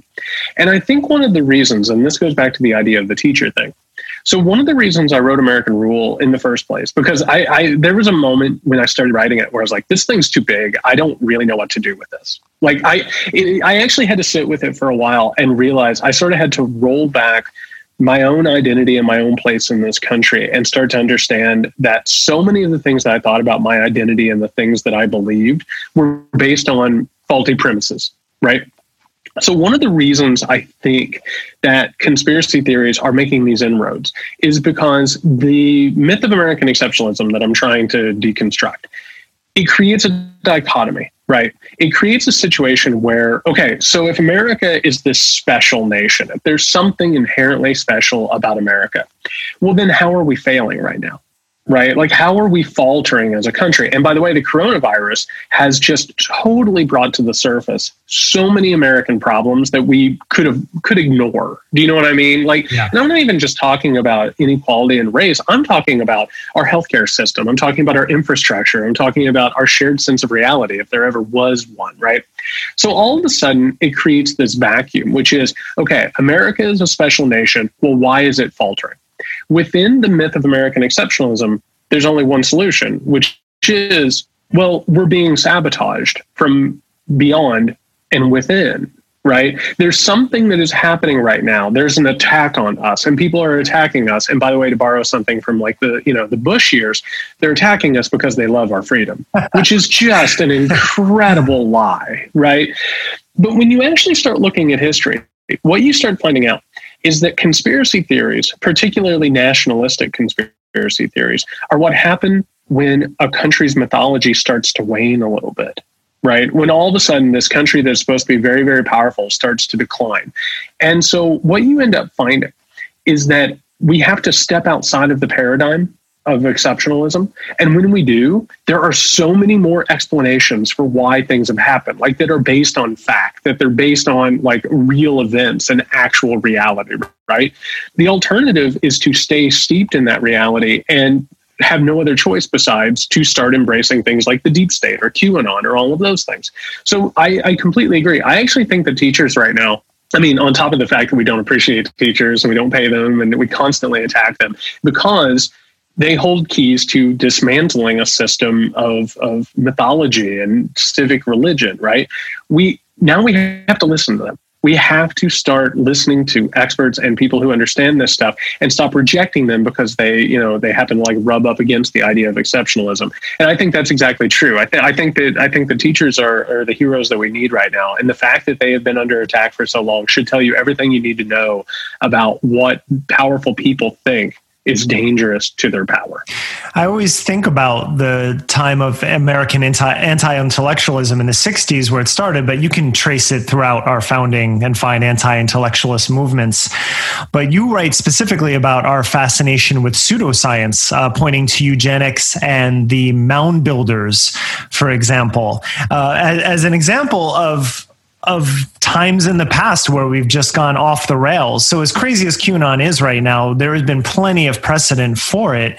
Can I explain the mound builder thing real fast? Oh, because it is one of the craziest things I've ever come across in my research. And Listen, there were a few moments in this book where I had to walk away from it, like go for like a long walk in the neighborhood. And the mound builder thing was one of them. So, we have Andrew Jackson, who's a total genocidal madman, right? And Andrew Jackson is really interested in taking Native American land, because there's a lot of money to be made. There's a lot of territory to be distributed, right? So it's all about getting rid of them. So his wealthy Southern base can get hold of that land, right? So suddenly him and all of the other white supremacists in the country start believing in this myth of the mound builders, which has been completely debunked. And by the way, the first debunker of that was Thomas Jefferson, which is kind of funny if you think about it. And this whole idea is that there were these structures in North America which were built by ancient Native American people. But white people were so elitist that they were like, oh, there's no way Native people built these. Obviously, there were white people in America before them, and they killed them and slaughtered them. And because they killed them and slaughtered them, this fictional, mythical, white race, then that meant that anything we did to them, including genocide and systematic oppression and destruction, was obviously okay, right? Which is the conspiracy theory mindset. The entire idea behind this, and it's been from the very beginning, is, you know what? These other people, if we give them a chance, and tell me if this sounds familiar in 2020 AD, right? If we give them a chance, they'll hurt us, right? They are conspiring to hurt us, and so I tell you what, we need to hurt them first. Mm-hmm. And that is always what leads to fascistic behavior, is this mindset that's like, no, they are coming for us, and so we have to go for them first. So the mound builder, I kind of went colorblind for a couple of days and just walked around in a haze. I was like, I cannot. He mentioned it in the State of the Union, Derek. I was so shocked. It showed up in the State of the Union. I would be interested in matching that against our last State of the Union. Well, and that's one thing. I mean, and this is, again, the importance of history, because history is long, our memories are short, and we have to understand, there's so many repetitions you bring out in this book that you're seeing where it originated from. For example, you brought up Andrew Jackson there, and he completely disregarded a Supreme Court ruling for the Cherokee Nation for recognizing them, and then just plowed ahead with a genocide, as you just mentioned. But he remains on our $20 bill. He was supposed to be off this year, but he's not. And I do wonder what kind of means or methods do we need to actually, in this fractured environment right now, actually teach people history? Do you see a light at the end of this road for that? Well, okay, so there's good news and there's bad news. The bad news, first and foremost, is I hate to bring this down on a Sunday afternoon, or on a sunny afternoon, I should say. We are on the brink of total sectarian violence and civil war. We just are. I mean, if you actually look back at how the Civil War occurred, the conditions are pretty similar, right? I talk about that in American Rule, this idea of the mythology of us versus them and its constant sectarian warfare. The good news is this, and I think this is the hope at the end of the day. The truth is that mythology that we're talking about, that weaponized history, yes, does it play upon people's worst instincts? Does it play upon things like tribalism and polarization? Absolutely it does. And there's a deep evolutionary part of us that, is very susceptible to this stuff, right? But here's the truth. When you actually start casting light on it, and by the way, we're not talking about Democrat, Republican, left, right, red, blue, any of these made up social constructs, right? What we're actually talking about is the use of power and oppression. If you actually if you look at it and you're not trying to vote on a president or something like that, you suddenly realize that this weaponized history is meant to divide us in order to keep us from having more power and more wealth and more influence. It's actually used as a political cudgel. It's, and the problem is that even the people who are holding on to it now the most, particularly supporters of Donald Trump, he's feeding them weaponized nostalgia, right? This old mythology. He's saying you do not need to examine the truth, right? This old myth is completely fine. There's nothing wrong with it. It's perfect. Everyone after it, of course, is part of a conspiracy. Those people are going to suffer because they don't want to deny that it's mythology, right? They actually are going to make less money. They're going to have less influence over politics. Their towns are going to continue to fall in disrepair. everybody stands to benefit by disabusing themselves of these lies and these myths. That's the hope. Is if we can actually move beyond them, maybe we can find a place where we can find some solidarity, or at least the beginning of a shared reality that looks like an actual reality, and we can start to actually fight back against this stuff. But that's the good news, is that truth is actually bipartisan. What does a civil war look like in our era? It would probably be an asymmetrical sort of a situation that looks a lot like what we have now, which would be a cycle of violence. All you have to imagine is the knob turned up a couple of degrees. Like, we've already seen the American right embrace. They've embraced a vigilante in the street who's, killed 2 people, maimed another. It would be a cycle of violence, like going into Portland and carrying out an extra legal killing of a member of so-called Antifa. And it would turn into a pretty chaotic situation. And I think that we, unfortunately, because of our weaponized history, the only thing that we can really imagine is like 2 big giant armies gathering out in a clearing somewhere with drums and flags and bugles or whatever. But what it would actually look like more is sort of an asymmetrical escalation between a lot of different people. You would probably see parts of America start to drift away from one another. You would see autonomous zones. You would see probably a heightening of rhetoric that would even make what we see right now make it seem almost quaint. And it's very fascistic and murderous right now, but it would be turned up. Well, and that's one thing you bring about in the book at a number of points is eugenics, and the fact that America was really what gave Hitler a lot of his ideas. I mean, the Philip Roth series in the book did that well recently, but you really nailed down specific instances where Hitler was influenced by this ideology. And I wonder, a friend just told me this, so I have to fact check before, but he said that Trump is hiring lawyers right now, getting ready to contest the election on all 50 states, which totally sounds, of course, but I will make sure that's true. But we know we're entering it. Like, I feel like we've just had an appetizer in 2020 for what's about to happen. If he does get a second term, do you think that anything is off the table in terms of sorts of oppression on specific peoples in this country? Well, I'll go ahead and I'll start with the link between America and the Third Reich, which is something that I assume you probably didn't learn about this in the classroom. I didn't learn about this in the classroom because, of course, the weaponized mythology is that America went into World War II and we were the good guys and we knocked fascism out and it went away and that was the end of it. The truth is that America and Germany were caught up in something called the Romantic period in the 19th century. That also has a lot to do with, of course, the genocide of the Native American people, Manifest Destiny, which we were always taught was about settlers going out and conquering the West, right? Well, no, it was about white people conquering a continent. And the people at the time said as much. It was about white supremacy taking over the country. Well, Germany had its own movement of that as well. So we were linked philosophically through the Romantic movement, which was all about sort of the exaltation of ethnic groups, right? And this goes back to the medieval time period where after the fall of Rome, you have all these ethnic groups trying to start countries and start up their own culture. Well, eventually, when you get into the 20th century, our eugenics program was standard. They took our laws, took them over to Germany. They took a bunch of eugenics experts they from America over to Germany. They helped Germany set up their own eugenics programs, and they were welcomed like heroes. They were given medals. They were given banquets. They met with all of the major Nazi leaders.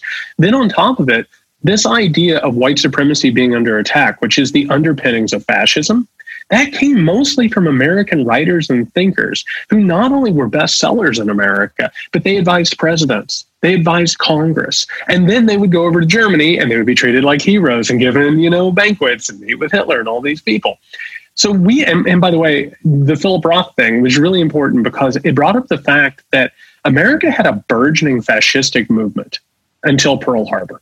There were a lot of fascist groups in this country, including American Nazis. And, we have an American hero, Charles Lindbergh, who's remembered for his feats of heroism.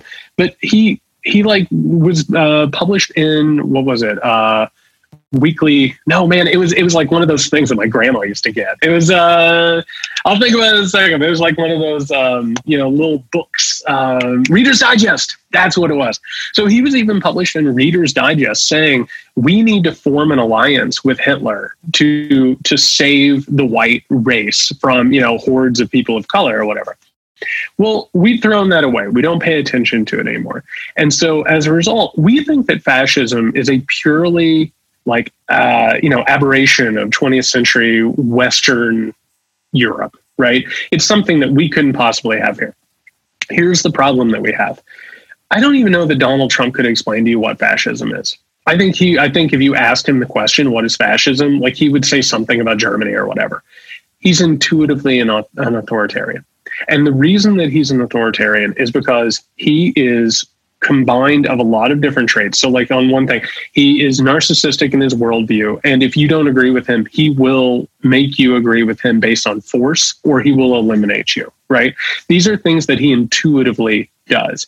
And they run across, these authoritarians, they run across democratic institutions and they find where they're weakest. I always like to tell people it's like the velociraptors in Jurassic Park, right? There's the electrified fence and they try and find where the electricity isn't. And when they find holes, they burst through it. And that's the problem, is that American democratic institutions have been whittled away for decades now, intentionally. And it's been done for power and profit. And now Donald Trump is just knocking those fences over left and right. So I always tell people, I don't know that Donald Trump would necessarily want to be a dictator. I don't think he wakes up in the morning and is this is the plan, but he naturally does it. And he's surrounded by people who see the advantage of having a person like that in power that they can form alliances with, right? So what could happen in a second term, particularly if he steals an election, if he doesn't, pay attention to, what the results are? The big call this morning before we got on here is there's a bunch of really, really wild-eyed conservatives calling for the Insurrection Act to be used on Election Day, which I've been trying to warn people that there's a real possibility we're going to see paramilitary groups at the polls. There's a possibility we might see federal troops in certain places. I mean, everything is on the board because, and by the way, I know everyone's like, oh my God, this is America. It can't happen here. It happens a lot of places. And it can happen here. But if he gets another term, there's very little to believe that things won't be off the table. And I will throw this out there, and again, not to get too dark here, but it's true. We have a crisis right now, particularly on the West Coast, where climate change has just wreaked unbelievable havoc. I want people to think about how we've treated immigrants and refugees on the border of America. Right? We put them in cages. We've separated them. We treated them with great cruelty. We've done an intentional cruelty, by the way. It was a strategy to say, if you come to America, quote unquote, illegally, we will harm you. Right? I want you to imagine, after seeing that, what will happen if more climate catastrophes occur, and they will. Then if more climate catastrophes occur, then why would you believe that things wouldn't get worse? Why would we treat these people with human dignity? Why would we treat them with kindness? Why would we welcome them? So we need to understand that when we're voting in November, we're also voting for what happens post-2020. We're voting for what happens, in these coming disasters, because, experts tell you they're right there. And not only right there, they're happening right now, right? But they're going to get worse, and how we deal with them is going to be it's going to be managed directly by what we do in this election. I hear you. My wife and I have been coughing all week. I mean, we're in Los Angeles, so we're not even that close to the fires, but the smog here is the worst it's been in 30 years because of that. And it's been affecting our health here. So I can only imagine. And the fact that we don't band together, this episode of Conspirituality, the podcast, will be also partly talking about 9/11. I was in one of the towers less than an hour before a plane hit. I was there that day. I mean, I'm from New Jersey and I lived in New York. And the one thing I always will remember was, for those couple of months in New York, something you don't do in New York, which is you look at everyone in the eye and you say hello during the course of your day. That lasted for months. But what was so fascinating was all of the conspiratorial thinking was predominantly from people who weren't there and didn't live there. And there are two things that I picked out from your book that are very current, but they have older roots, which is former New York Senator Roscoe Conkling in 1882 saying corporations are people. And then in 1893, this blew my mind, the fact that J.P. Morgan loaned the U.S. government $65 million or else the country would have went under.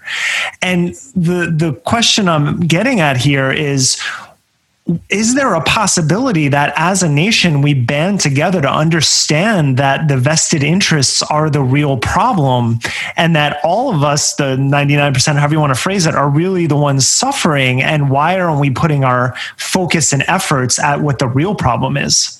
Well, so let's go back to history, right? So I was raised by the way, real fast, I'm so glad that you weren't there. I'm so glad that you're here talking with me today. That makes me very happy that you are. So that's good. I was raised by survivors of the Great Depression, right? I was raised by grandparents who, my grandmother was thrown out of the same house like 3 times in one day. They barely ate, they were emaciated for, months at a time. And even that, they taught me about the Great Depression. They taught me about American politics and American society around the Great Depression.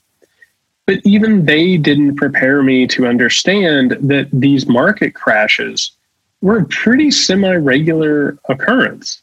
Like if you actually look at the American stock market, like it just accelerates, and then like self-implodes. And then all of a sudden every American is just like, what the hell? We're in trouble here, right? And it has like a really negative effect on your life. And I mean, not only does it like, cost you your job, it actually takes years off your life.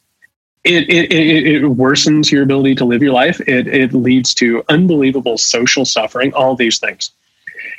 The fact that isn't something that we study, that our stock market and our economy are inherently not just rigged against us, but that they are constructed to not be stable, right? This entire system is constructed to sort of like explode like a bomb, and then you pick up the pieces afterwards and you do it again. It's these boom and bust periods. The fact that we're not taught that is a major problem.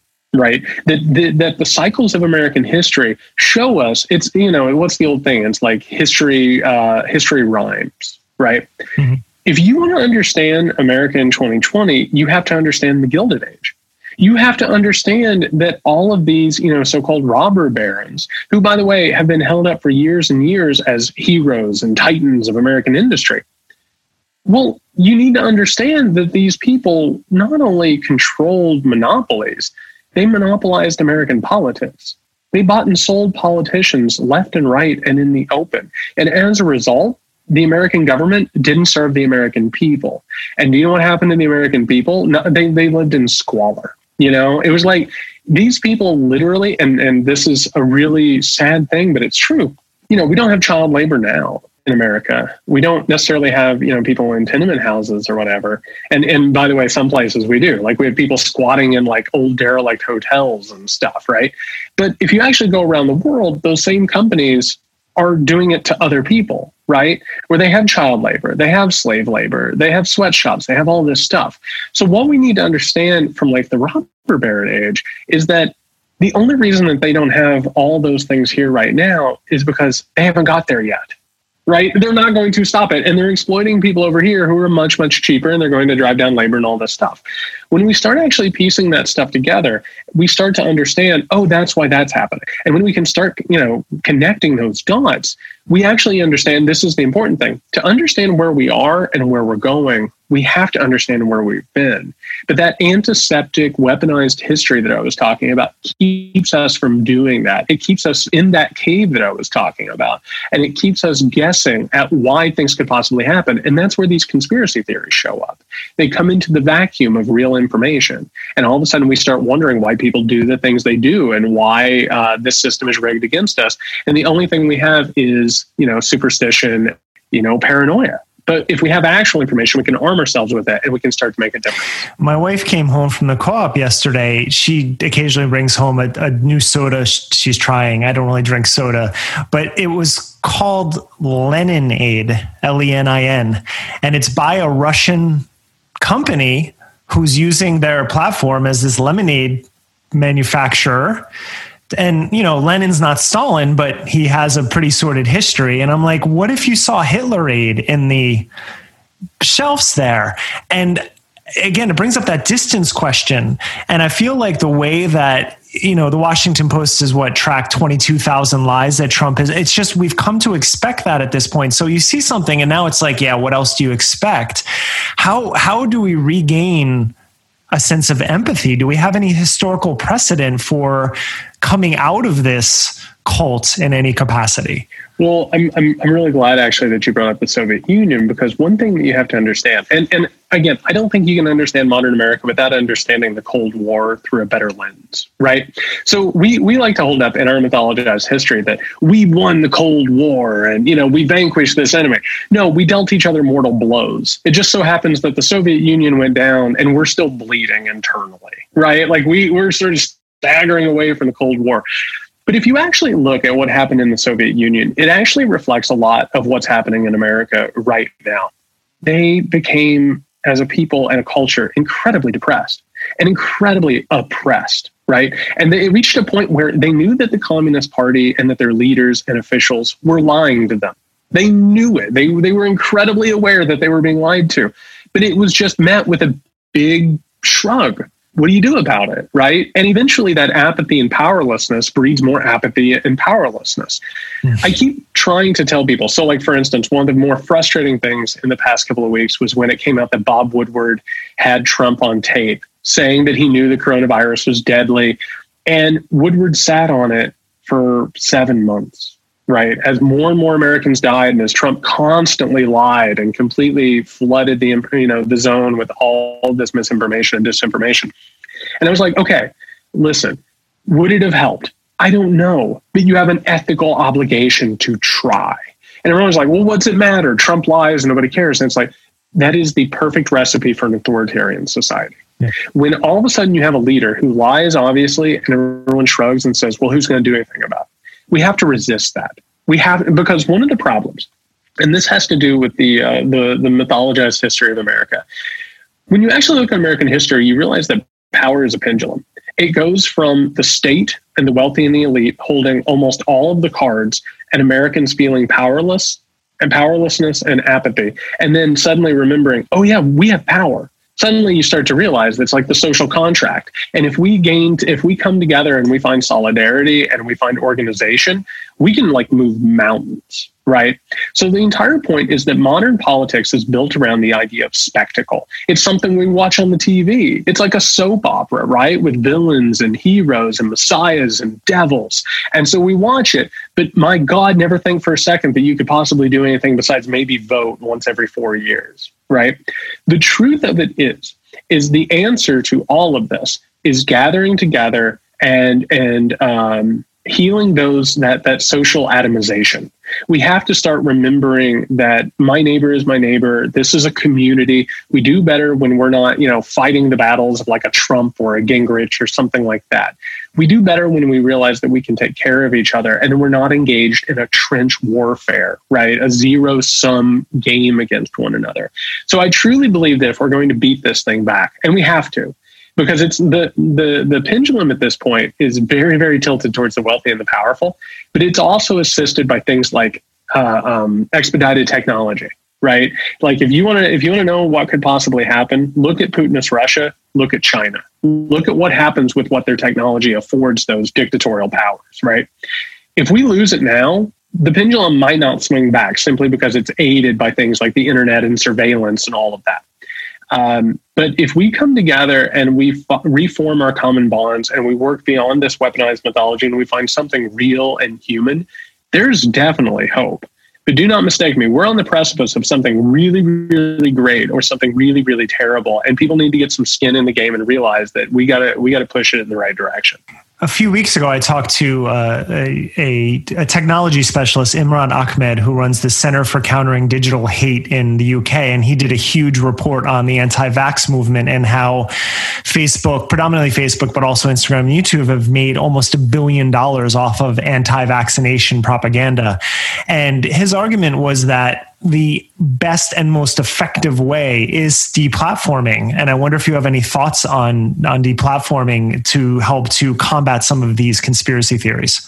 Well, so here's the big problem here. And again, I didn't realize this until I wrote American Rule.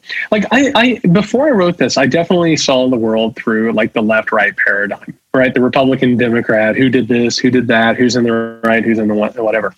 What you come to realize when you actually look at history is you realize that at a certain point, that left, right, red, blue, Democrat, Republican paradigm, at some point you rise above it and you sort of look down on it. Right. Like, so for instance, I always say that people like Donald Trump or Putin or Mark Zuckerberg or Bezos or something like that, they're actually what I would call post-political, right? They're people who they're not really left or right. They're just whatever gets past, impediment of profit and power, right? They would much rather get past the point of democratic representation, which is one of the main projects of all of these people. It's something that they share.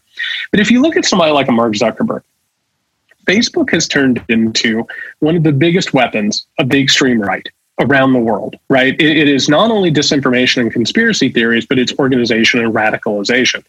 Mark Zuckerberg is not an extreme right-wing person. He's not left-wing either. He's none of it. He has a customer. And where he's making the most money, if you actually look at the biggest post on Facebook every day, like the top 20, I want to say, are far-right extremist and conspiracy theorists. He's not doing it because he's pushing an agenda. He's doing it because that's where the money's coming from. If it was the left that was doing it, it would make a giant difference, right? So then the question is this. When will we get to the point where people like a Zuckerberg or a Bezos or any of these people, will they start to recognize that what they're doing is corrosive to society? Well, we reached that in 2016, right? When we realized what they did to the election and how that entire thing occurred.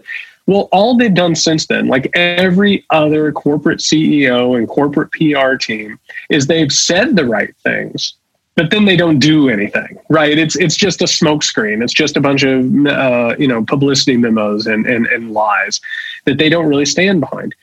I don't know if deplatforming can happen when these people know where the money comes from. Do you know what I mean? Like when they know where their meal ticket is made, I don't think that we can trust them.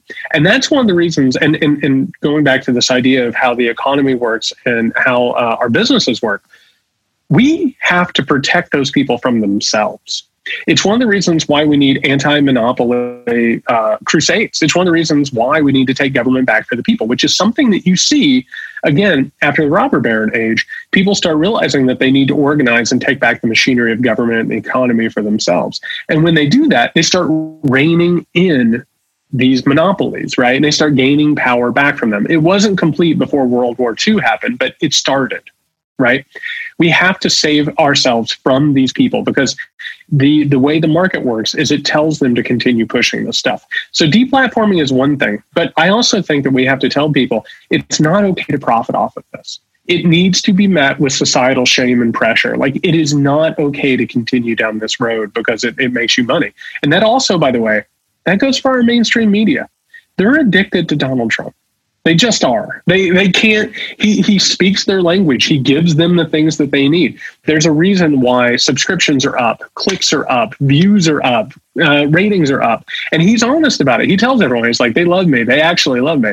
And they do because he creates a spectacle. And we have to wean them off of it. But the way that we do that, and it always goes back to this, we have to wean ourselves off of it. We have to say, we're rejecting this. We're not going to engage in this spectacle any longer, this palace intrigue, this tabloid journalism, whatever you want to call it. We need to tell them there's no money in it, there's no power in it, and we have to force them to make better decisions. I don't know if you saw The Social Dilemma on Netflix yet. Not yet. How is it? It's excellent. I mean, all of this information has been out there. And since I work in media, a lot of the people, Roger McNamee and Jaron Lanier and Kathleen O'Neill, I've read all their books and they're fantastic. But what it does so well is it just puts it all together so you can see how it happened. And that's a really great documentary does that, like a great history book, right? It takes all these pieces and like, hey, this is how it formed it. So I highly recommend it. And I've seen a lot of people on social media say they're leaving social media. But unfortunately, well, I mean, you don't know if it's a left-right thing, but I tend to run in more liberal circles personally. You used a term weaponized nostalgia, which I'll probably steal because that's a great term. But you write about how Reagan had said, "Make America great again," which I knew, but I didn't know Bill Clinton said it too.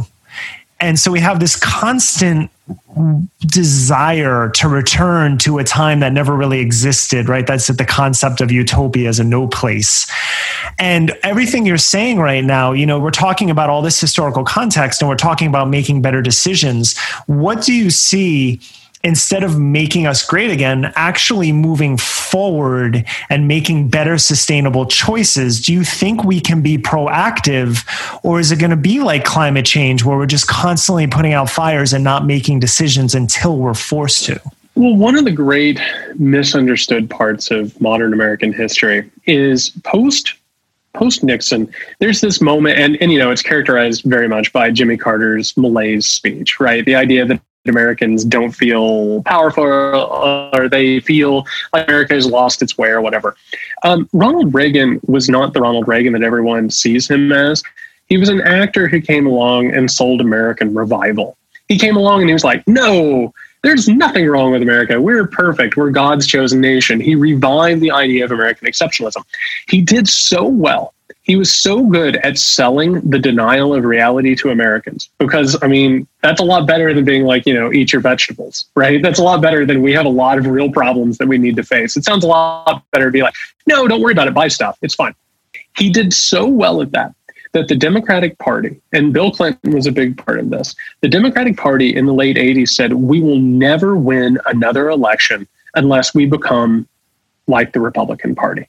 And so what ends up happening is that Reagan was so effective in selling the revivalism of the American exceptionalism and the American dream that the Democratic Party moved far right. And they started presenting what they called Republicanism or Reaganism with a human face, right? And you actually start to realize that in 92, Bill Clinton actually ran to the right of George H.W. Bush at times. Like, he actually basically claimed that he was the honest heir to Ronald Reagan. And by the way, like, that is just sort of the political reality that we've been living in. That's why left or right, blue or red, every politician has to talk about the American dream. They have to talk about how good America is and what the potential is. Barack Obama gets asked who his favorite presidents are. I think the first president he always named was Ronald Reagan. But that doesn't work in our traditional left-right Republican Democrat paradigm, right? Because how could possibly he be a part of that? Because the Democratic Party moved right. We actually have argued for years about issues that don't need to be argued. Like this whole Black Lives Matter thing. It shouldn't be necessary. Black Lives Matter, right? It's not even something that we should have to argue about. We shouldn't have to argue about who uses bathrooms and which bathroom. It's such a crazy paradigm that actually has nothing to do with reality, right? So here's what I keep saying, because people have talked to me about the intent of American rule. And I say this, I understand that this sounds provocative. I want to destroy the myth of American exceptionalism. I want to eradicate it. I want to implode it. And here's the reason why. I think it moors us to a fake reality, right? Because if we're actually going to talk about how to make America a decent country with decent humanity and basic human decency, we can't say, well, America is perfect. What do you intend to do? Right? Because then any reform that you ever talk about, it's like, well, why do you hate America? Which, that sounds pretty familiar, right? Well, why do you hate America? And then all of a sudden it's just used constantly as this sort of like cudgel. I think that once we disabuse ourselves of the myth of American exceptionalism and we start looking at American history and saying it's really problematic and very inspirational at other times, it allows us to build something new. I think we're actually at a moment of generational shift. And, we have another presidential election where we have two boomers who are running for it, right? That they're still holding on to power. And they're both well in their 70s. We are at a place of generational shift. Most Americans understand that America is not perfect, that we're not the country that, we thought we were post-World War II.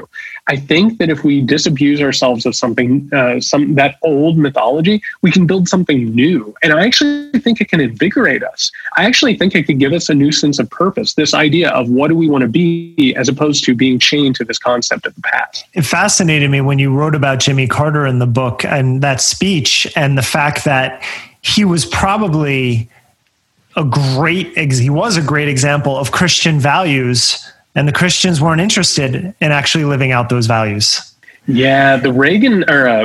See, there's where the slip went, right? Isn't that amazing? You try and talk about Carter and Reagan just comes right in and blasts him. Yep. No, the funniest thing about this is, everybody talks about like the evangelical right forming this relationship with Ronald Reagan.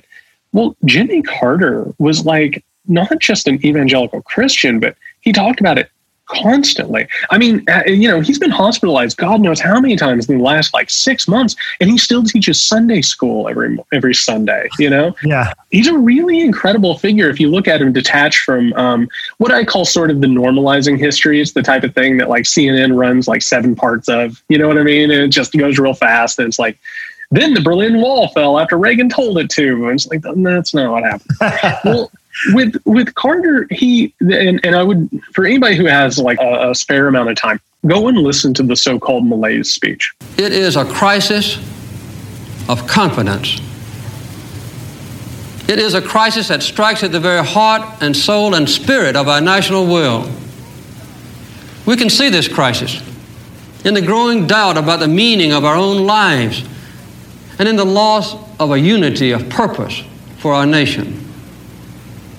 The erosion of our confidence in the future is threatening to destroy the social and the political fabric of America.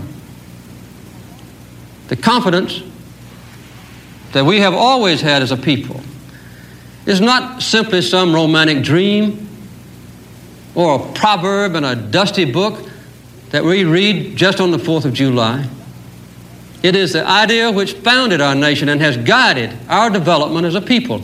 Confidence in the future has supported everything else. It's an adult conversation. You know what I mean? It's like a really mature adult conversation. And it has just been crapped on for years as the absolute worst speech ever given by a president. And the reason is because nobody wanted to hear it. They wanted to be told that America was perfect and wonderful and chosen by God. One thing that fascinated me as well is that you really point out that at least 3 of the last 4 Republican presidents were not only unqualified, but pretty disinterested or uninterested in being president, at least in governing, right? The power they liked, but the governing. And I wonder if there's any possibility, I mean, I'm looking specifically at the Republican Party, but if we want to go past left and right, right before we started this conversation, the last tweet I saw was from Bloomberg saying that Donald Trump said he would do a 4-hour debate with Joe Biden if Joe Rogan moderated it. So that was just this morning, I guess. And I'm wondering, like, can we get past the cult of personality and actually be interested in people who want to do the boring work of governing again? I was thinking about this, actually. I was talking with somebody about this last night. So have you seen this documentary? It's like McMillions. It's about the McDonald's monopoly scandal. No, I did not see it. It's on my list, but I've not seen it yet. So there's this moment where it's like at a charity event or something like that, right? You have a bunch of McDonald's CEOs, which are a bunch of like white dudes in ties and suits, right? And then you have an actor dressed up like Ronald McDonald, right? And for the world, Ronald McDonald is like the head of McDonald's. You know what I mean? Like Ronald McDonald is the one who like calls the shots at McDonald's. That's what kids see, right? But this actor, you can tell as like this actor starts ad-libbing at this event, all the CEOs are like, oh my God, what's this clown going to say? You know what I mean? Like, what's he going to do? And suddenly I realized Donald Trump wants to be the mascot of America, right? He's not interested in actual legislation. He's not interested in the hard parts of the job. He actually hates the job. You can tell that he hates the job. What he enjoys is the ceremonial part of it and sort of the attention that comes from it. I tell people a lot that I think the perfect job for Donald Trump would be a post-president president, which is like a guy who goes into country clubs and people are like, hey, Mr. President. And he comes in and he says, this is what I think about what's going on. And he BS's for a while and then he shuffles off and plays 18. I don't think he actually has any interest whatsoever in the hard part of politics, which is what we've been taught to do. If you actually, I'm glad you brought that up. If you actually go back to Ronald Reagan, he had no idea what was going on. And I'm not even talking about rumors of Alzheimer's or dementia. he literally was not interested in being president of the United States outside of the ceremonial part of it. Like, he was given instructions by think tanks. He was given instructions by Republican politicians and strategists. They had to create movies and cartoons to even tell him what was going on. He read his daily briefings like a script for Hollywood, right? We have been taught that the American president is supposed to be the mascot of America, and that's one of the reasons we have Donald Trump. But now we're seeing the damage of when that clown starts speaking outside of the script, right? When they start going into business for themselves and ad-libbing, all of a sudden the country falls into disrepair and ruin. I was amazed. I mean, I've known about the astrology connection with Reagan, but I didn't know Manly Hall was an influence, which kind of blew my mind that that's pretty out there stuff. I mean, you're talking theosophy at that point. You're going pretty deep into metaphysics at that point, and that's how the government was being run, or at least being influenced. That's out there. Oh man, that was another one of those moments when I found that in the book. I had to go for a walk. There were all these tabloid reports about Nancy Reagan obviously being into astrology, which, whatever. But then all of a sudden, when you start actually peeling back the layers, you start realizing that her astrologer was being consulted on political matters, right? And there are reports even from Reagan's own chief of staff that she was being told confidential, classified information in order to figure out what Reagan was going to do and when he was going to do it. And then I started peeling back more layers. I was like, this is weird. And this shining city thing, which has actually become the slogan of the American right over the past few decades, right? Since Reagan, this idea that America is a shining city on the hill and we need to spread and become a leader of the world. You start to realize that Manly P. Hall, who, by the way, for people who don't know, spend some time reading up on Manly P. Hall, because this was a guy who went around California in this New Age era, and he would give these sold out lectures. I mean, he was a huge superstar in this New Age Hollywood sort of circle, which is how, of course, Ronald Reagan came across him. And he would tell these stories about how America was a culmination of a divine plan that was carried out by secret societies of philosophers and heroes, and that they had all planned to create an America, which, by the way, in case you're wondering if Atlantis shows up in this story, Atlantis shows up in this story, right? And this is a person that gave Ronald Reagan not just his idea about what America was, but it gave him the slogan of the shining city on the hill. He truly believed that America was this occultish destination that was supposed to lead the world against some sort of supernatural evil. And if you actually start breaking that down, you realize this idea of Reagan that we had, which is funny. The right likes to portray Reagan as this really, really Christian, God-fearing, conservative, fiscally conservative. No, he wasn't actually religious. He was spiritual, and he was really into the occult. He also ran up incredible deficits. And was he for small government? Absolutely, he was not. He was for overreaching government. So you start to realize the mythology of Reagan is completely the opposite of what has been sold. And that is one of those things that when you start breaking that down, modern American history starts falling apart based on conventional understanding.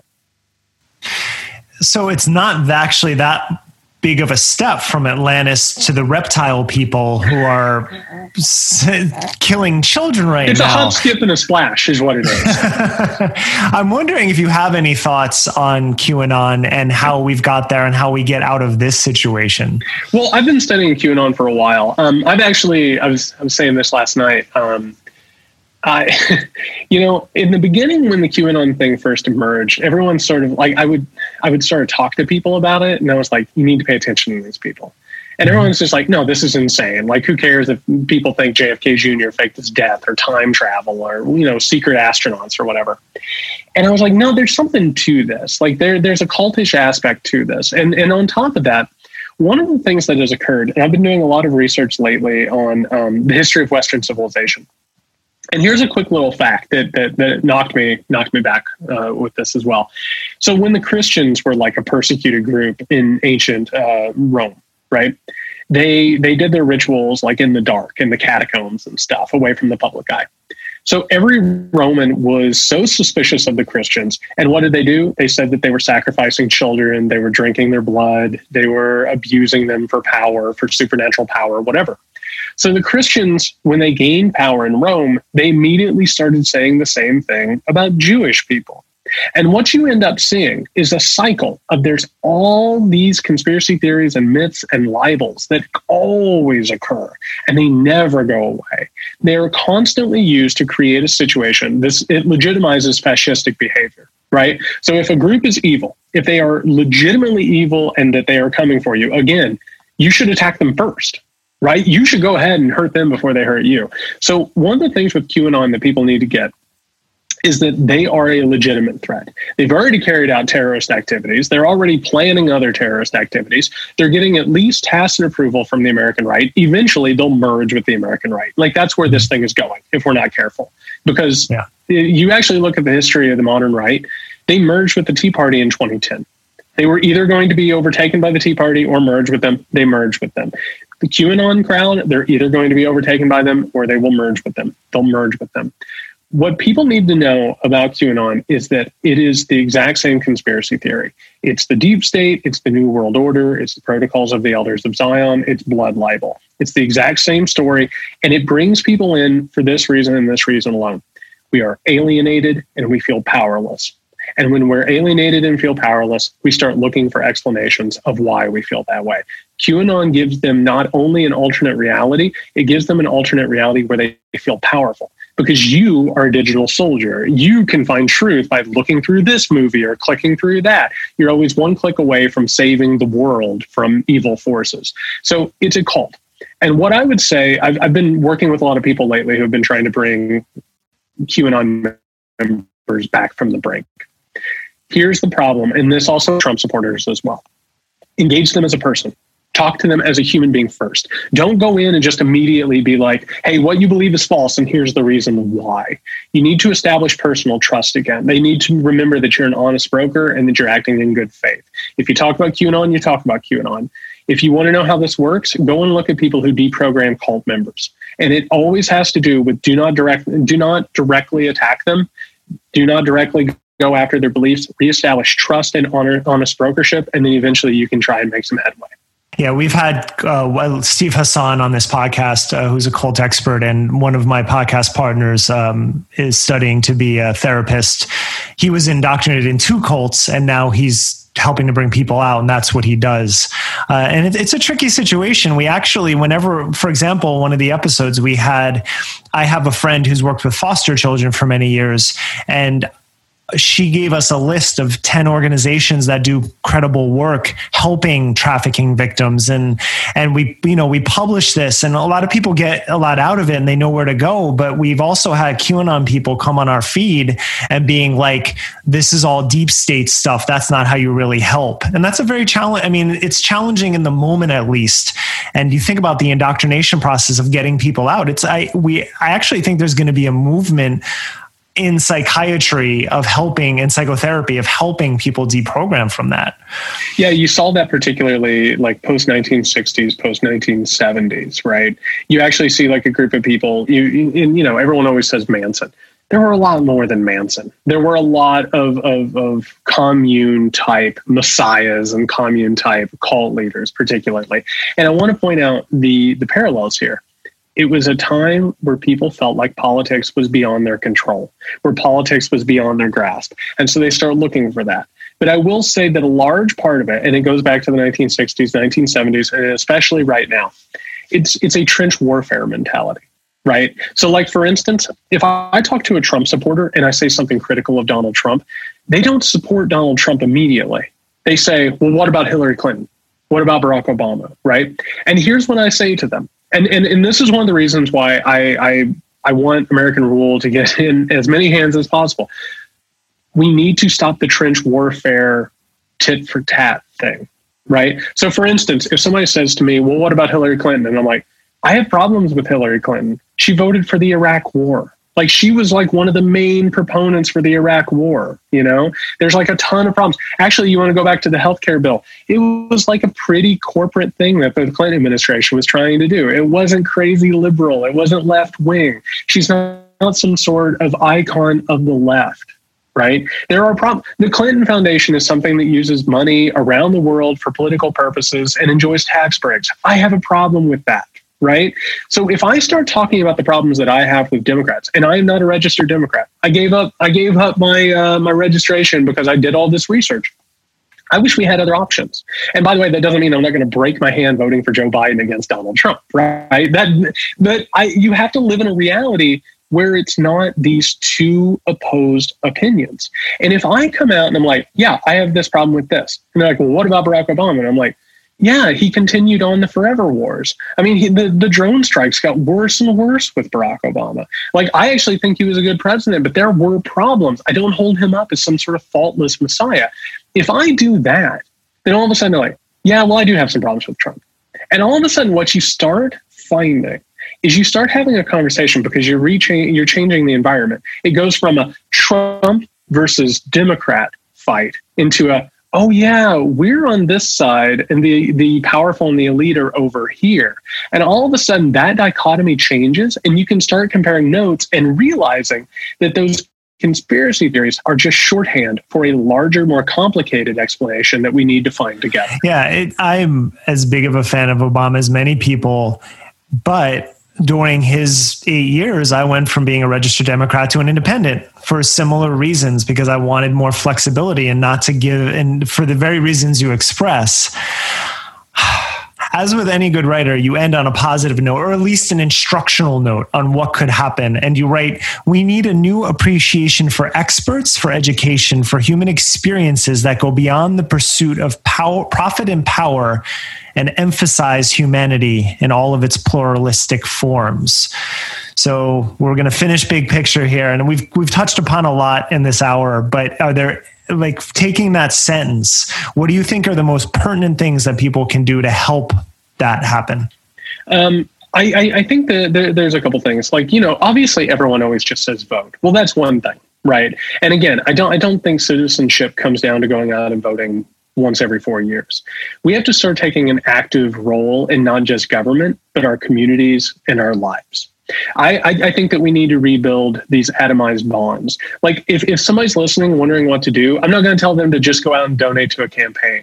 And not even the big giant campaigns that obviously have a ton of money and most of it's used for administrative stuff.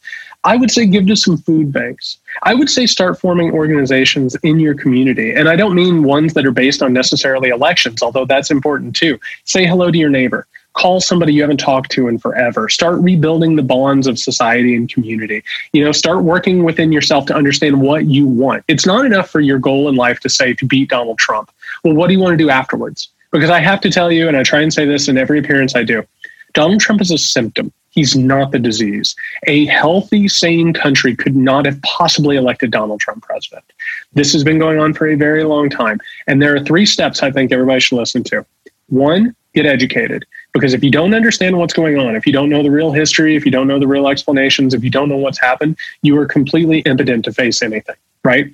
Number 2, get pissed off. Because the wealthy and the powerful have absolutely used misinformation and manipulation to keep you from leading a better life and the people you love from leading a better life. They've been exploited. They've been used. They could have lived longer, happier, more fulfilling lives if they weren't manipulated. Number 3, get organized. Find other people that you can talk to. Find other people you can depend on. Vote, but also form community bonds, and also get involved in local elections. Go to the school board meeting. Go to the city council. Make sure that you're actually applying pressure in politics everywhere that you can. Okay, I want to talk about my daughter. I want to be in the dark, Daddy. I want to be a skeleton. Turn off the light, says my toddler daughter. And then when she hears I'm coming to read her bedtime story, she hides from me under a towel with her mother. And they make silly sounds and giggle as I pretend to be scared and look for them. And then she pulls off the towel and yells, "Surprise!" through her tiny, toothy grin. In 1871, Charles Darwin published the 3rd of his books on evolutionary theory. It's called The Expression of Emotions in Man and Animals. In a way, we could say this was, unintentionally, a seminal book in what would later become somatic psychology, in that prior to Darwin's observations, Western thinkers had puzzled over where to locate human emotional life vis-a-vis the ever-present mind-body problem. The wisdom of the day mused that surely emotions were the domain of an immaterial soul or mind. It's like Darwin yelled back, "It's biology, stupid." As obvious as it might sound now, the groundbreaking nature of Darwin's heretical uncovering of humanity's intimate and complete embeddedness in the natural world also opened the door to his revolutionary ideas about human emotional architecture as riding on the foundation of the instincts we share with other animals, with our animal cousins. All of this to say that, like all other emotions, fear is in our very DNA. It's built into the most ancient layers of what we are, and fear ain't going nowhere. Our patron saint on this podcast, at least, Joseph Campbell, rather famously said that in mythic storytelling, the cave you fear to enter is the one that holds the treasure you seek. In a way, I think Joe would agree with Ernest Becker, whose central idea is that all of human culture is a way of trying to manage our fear of death. As the storytelling ape developed the capacity to imagine the future, remember the past, and put ourselves in the place of others, we've made the calculation and looked into the abyss of the certainty of our own demise, and then built countless altars, fingered an infinity of beads, and whispered innumerable prayers to try to convince ourselves that surely we, this time, can avoid it. As a young outsider from another culture, still at that time less than 10 years in the country when it happened, I witnessed 9/11 as a catastrophic rupture in a cocksure American certainty that surely this is not a place where anything like that can happen. Later on, my South African ears would hear Cornel West, in his inimitable way, refer to the attack as the N-wordizing of white America. So a new quality of fear emerges out of the ashes of a realization that indeed, you too can be treated like that. I wonder sometimes if to those preoccupied with the conspiracy theories ever since, the awful claim that government officials were involved in a convoluted plot to perpetrate this heinous inside job seems less terrifying, less scary than the idea that a group of jihadis could succeed from a planning location in a cave and pulling off this grotesque spectacle that brought the mighty America to its knees.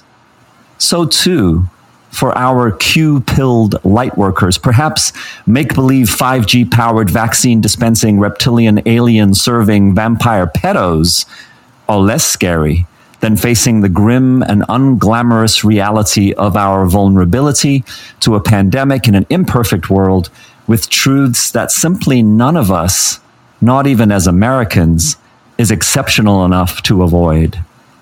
My daughter is 2.5.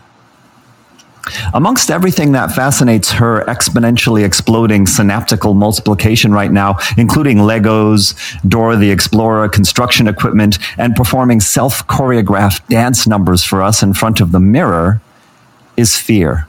She's fascinated with fear right now. She's obsessed with skeletons and spiders and ghosts and spooky shadows. Of course, her favorite cartoons have had Halloween episodes, and she's already greeted trick-or-treaters as an 18-month-old from a little table in our front yard, sitting with her nanny in a cute, simple tiger costume. But it is fascinating to watch her experiment with being afraid and saying with a scrunched-up face that she doesn't like scary skeletons. And then, as if Uncle Joseph has whispered in her ear that the demon is only a god who hasn't been honored yet, a smile crosses her little features, and she switches to wanting to be a skeleton and thinking they are friendly and just need hugs after all. She's becoming aware of her own mind. I think of it as an interior mansion with a large room containing fear, but that has a connecting passageway into joy and a nearby skylight that is a portal into the wonder of the twinkling stars, the brightest visible only from the deepest darkness. It's perfectly natural. As her father, I want her to explore fear safely and learn its value, its true purpose, as well as where it is merely a substanceless specter sustained only by the electricity of the troubled imagination.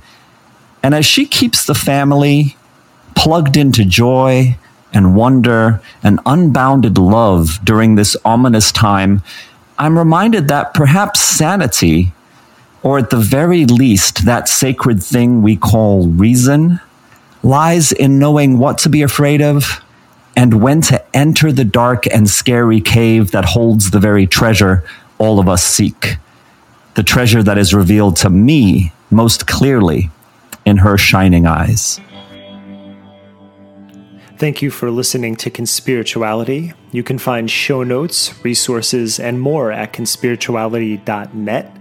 And stay in touch with us on Instagram at conspiritualitypod, on Facebook at Conspirituality Podcast, and at the same extension on YouTube as well. You can also support us on Patreon at patreon.com/conspirituality, where you will get access to weekly patron-only content, and we would truly appreciate your support if you're able to help. All music you hear on Conspirituality is by Earthrise Sound System, which is the partnership of David Duke Mushroom Schomer and myself, Derek Barris. See you next week, everyone.